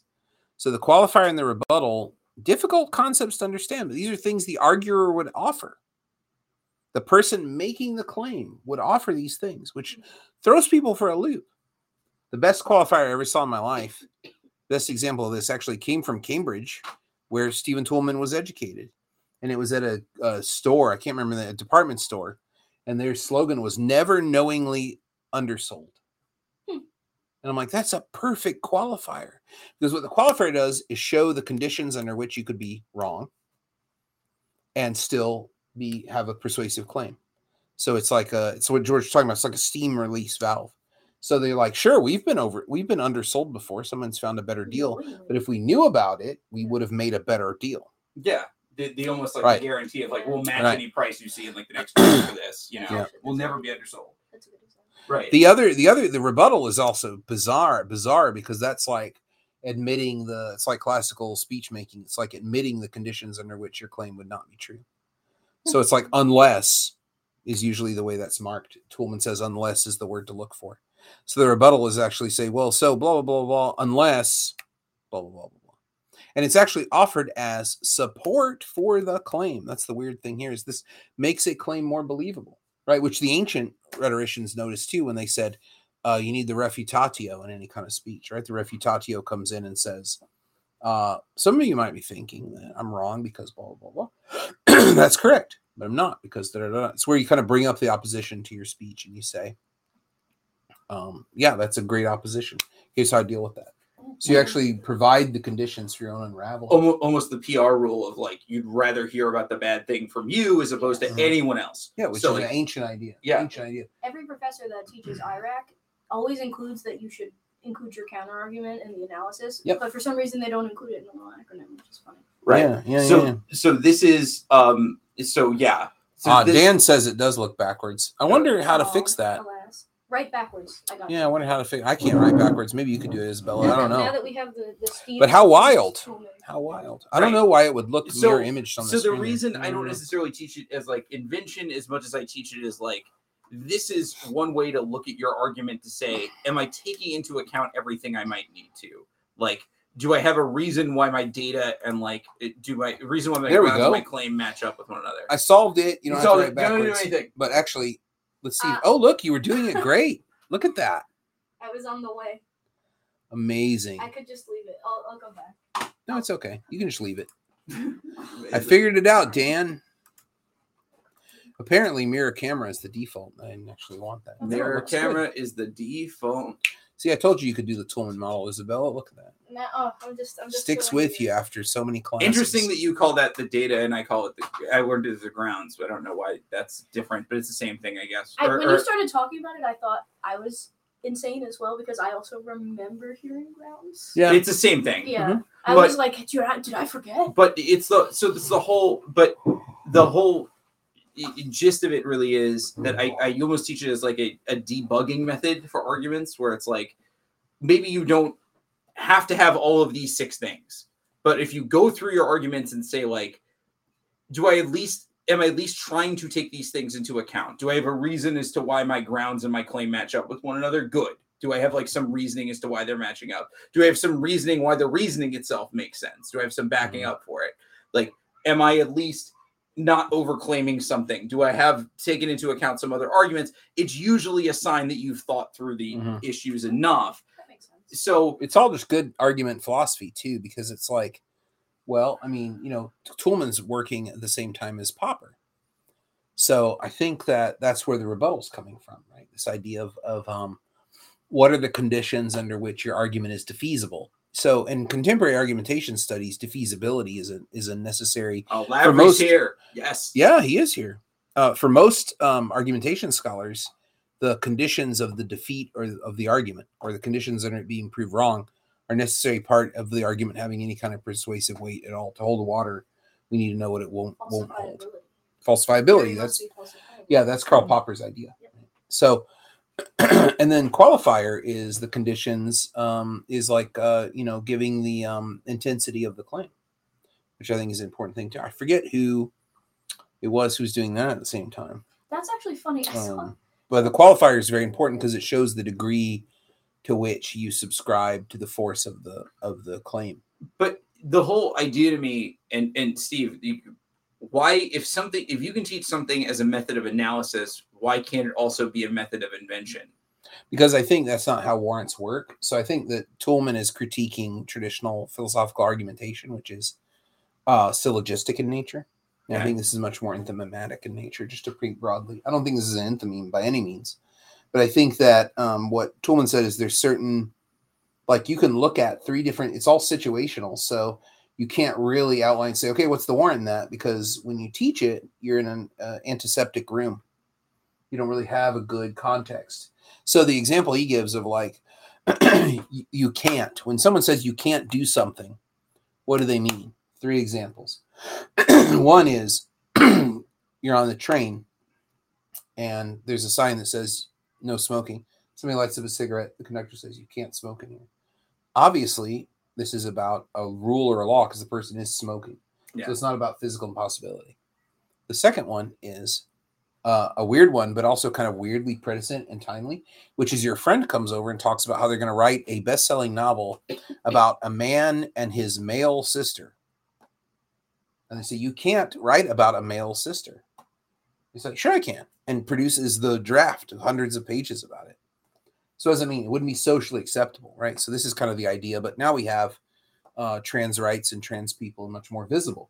So we could write about a male sister as more acceptable, but some people would say you can't call it that, or you can't talk about it that way.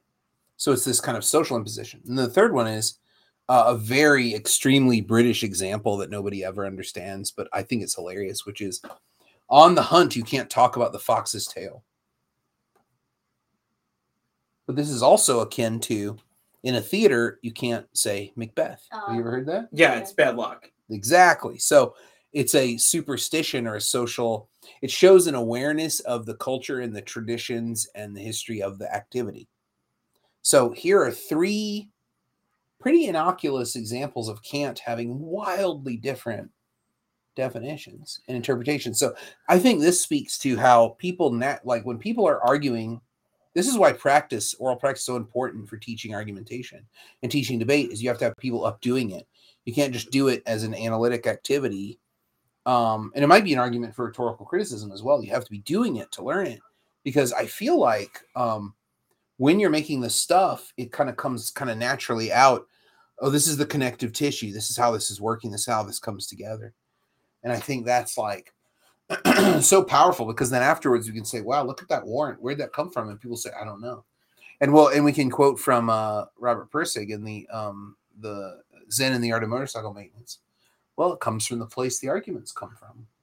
But the mystery of the miasma. But weirdly, there's an assumption you're making here that I'm not making when it comes to the warrant. The idea that the warrant's enthematic.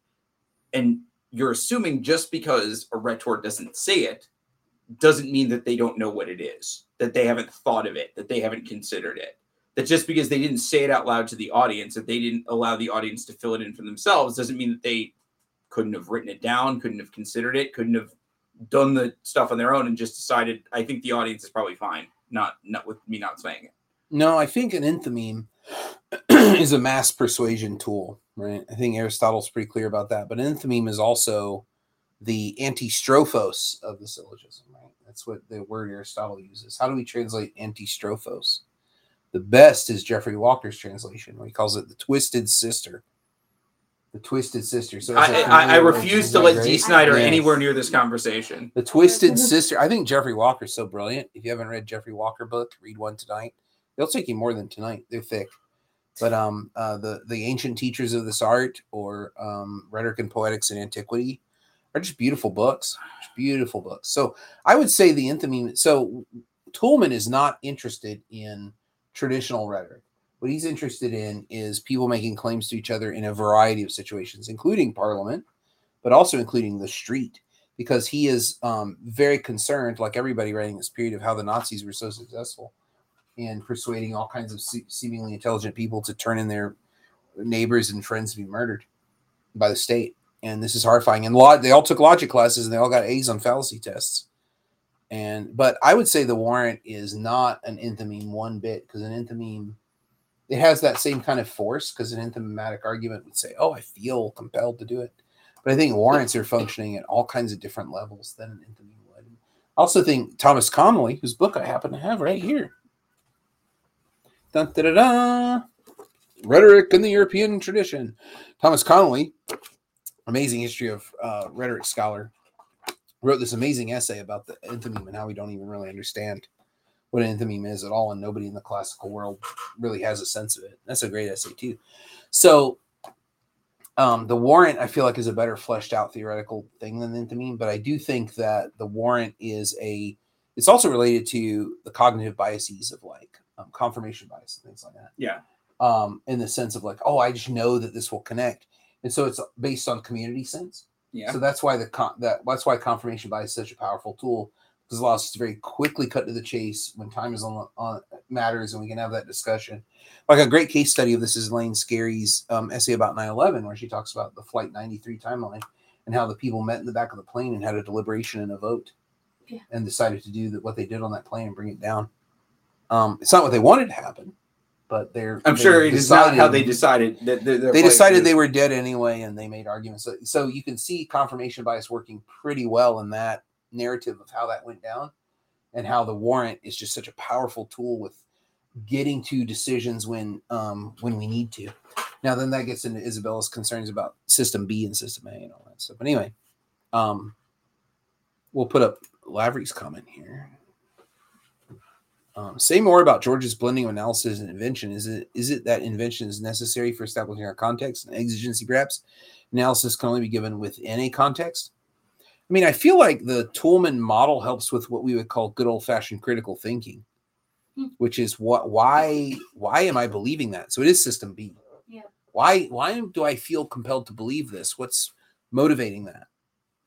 But I guess George could talk about his pedagogy himself. But the last thing I would say before I turn it over to him is that when you're teaching the creation of arguments in like a debate classroom context or a debate competition context, you're wishing away the human being. And I think a lot of debate coaches wish that humans didn't think like humans, and humans didn't reason like humans, that they were better at reasoning. I don't know what that would look like or be like, but these same people also distrust AI to make decisions and make arguments for them. So you can't have it both ways. I think that when people are making arguments out of a moment of, even if it's switch side, if they're made out of that moment of imagining themselves convinced or whatever, then you get these very powerful warrants that wouldn't count for much in a debate competition round because they wouldn't be neutral and all this. But I think it would teach you a lot about, wow, that connective tissue was in me. That's so weird. Where does that come from? How do I defend myself against myself when I'm trying to make critical decisions, particularly on election eve? But anyway, I guess I'll turn it over to George to talk about that, what Lavery is asking you about. I guess analysis's relationship to invention in your pedagogy. I guess I don't know. I just find it hard to completely separate those two things. I think that if you can use a tool to analyze, I think you can also use it. You can use it to build. I just don't like, if we're talking about like the rhetorical tool strat, like history, like I don't know why this cannot be used as a tool. Like what, even if Toulmin isn't intending it, as you're probably correct in saying, he is not intending it as a tool to build argument. I don't know what about it is inherently. Well, we could say, we wrong. could say it's a tool to improve argument. Right. So then the building would be in there. Right. I think that both of those things can be true. You can be more aware of your warrants, but the warrant isn't what I'm trying to say is the warrant isn't the entirety of what Toulmin has to offer. I agree. There's a lot more to offer here. I think the qualifier is also a very important concept that I think sometimes a very important concept that gets understated in the course of the. You can get my qualifier Yes, joke? absolutely. Okay. 100%. Actually, not 100%. Maybe I only got it 65% of the way. Sometimes.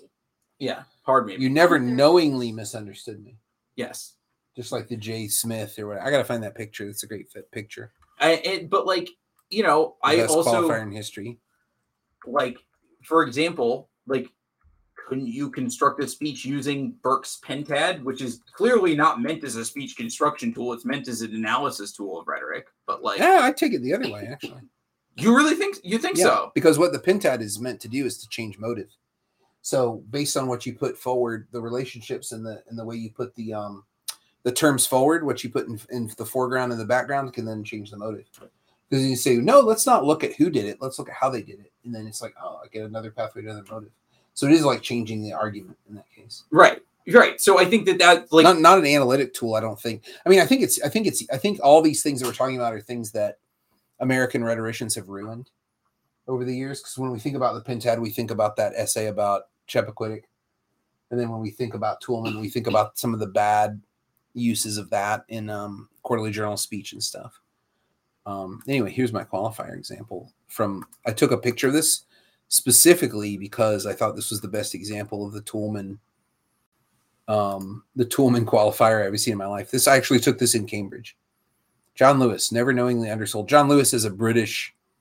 I thought we were talking about the civil rights leader for a second. I was like, oh man, damn. Well, John Lewis is also sharp. I bet he was never knowingly undersold either. Rest in peace. R.I.P. to a real one. But yeah, I do think these tools can be used however we want, but then we also have to make sure that they're doing what we hope that they would be doing, I guess. So that's my caveat on that. But I would say that the Pentad is specifically meant, I think that's more clear. The Pentad is specifically meant to say, if I change these ratios, I change the conclusion of the motives of the perp in the thing. So when they say, let's look at the weapon they used. This person is like this and this and this. Oh, let's look at who they were. Let's look at their mind. Oh, let's look at the situation. Let's look at the time of day. Let's look at the way they did it. Let's look at what they hope to accomplish. And as you change all that, you can see, and Burke's whole thing was to show that nothing is really set in stone. We can always change. Motives are always an account that have to be defended. So that's the idea about the glorification of war. The purification of war is that we don't have to die to resolve these things. He wanted life to be more like, if everything is a stage, he wanted life to be more like a Shakespearean comedy than a tragedy. Good for him. He preferred that better, the comic frame, as he called it. But never knowingly undersold, just like in the bin, never knowingly undersold. I don't know. I feel like we've been undersold. Maybe not knowingly, but we've definitely been undersold before. We don't have any competitors because the debate and rhetoric podcast space, nobody wants it. So we are squatting, but are you really squatting if no one's trying to evict you? Nah, you're just standing somewhere. You're loitering, which isn't as cool as squatting. We're the loiterers of podcasting. Yes. The original loiterers of podcasting. I think so. But anyway, I do have to go because I got to go home for my fresh direct order. Enjoy. I don't want to miss my fresh direct order. Absolutely not. But thank you guys for coming and hanging out so long. Thanks for having me. I didn't know if you meant to stay this long. No, I mean, I'm not doing anything else. Thanks for listening to the best podcast you never heard of. I was actually going to work on some applications. Oh, great. Isabella, George, thanks for coming on. We'll do this next Monday too, probably, but I don't know if they'll be here. But I'll come on and talk. So put in your calendar, and you can always watch the VOD on Twitch. You can watch it on YouTube, or you can go to anchor.fm/inthebin. And of course, if you like what's going on, always feel free to support the podcast with a generous donation. Really generous. If I win the Powerball tonight, I'm going to run for president with that money. And happy birthday, Sophia Zinger. And happy birthday, Sophia Zinger. You better make good on that. Here are the places you can watch. Twitch.tv, Sophisticated. There'll be a VOD. The VODs expire though. YouTube is a better bet for that. But then I also don't have a ticker for in the bin on We sit here. I'm supposed to be a franchise. Oh, that's the player. classic We opening. here Yeah. talking about practice. That was the sit classic here. one. Yeah. I don't think I've. Not a game. That was from Not a long game. time ago. Not yeah, a I game. don't think I've Yeah. listened We to in any here of those. talking about practice. But consider donating if you like it. That's going to bring us to a close for today's stream. Thanks for joining us. And Thursday, Kate Morrison will be on. We'll talk about union fallacies. Thursday morning at 11 is the next In the Bin podcast. Oh man, I wish it was on for that. I got plenty. Yeah, Oh, unionizing fallacies. Wow. So fallacies are kind of in the air these days. I really like talking about them. So yeah, I will see you guys on that stream. But for now, goodbye.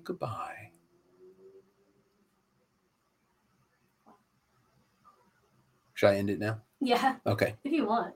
If Yo, I If do you you just wanna want me keep staring awkwardly ominously blinking more? at let's the do a camera. freeze frame and then we'll end it. Okay. We'll be like, ha.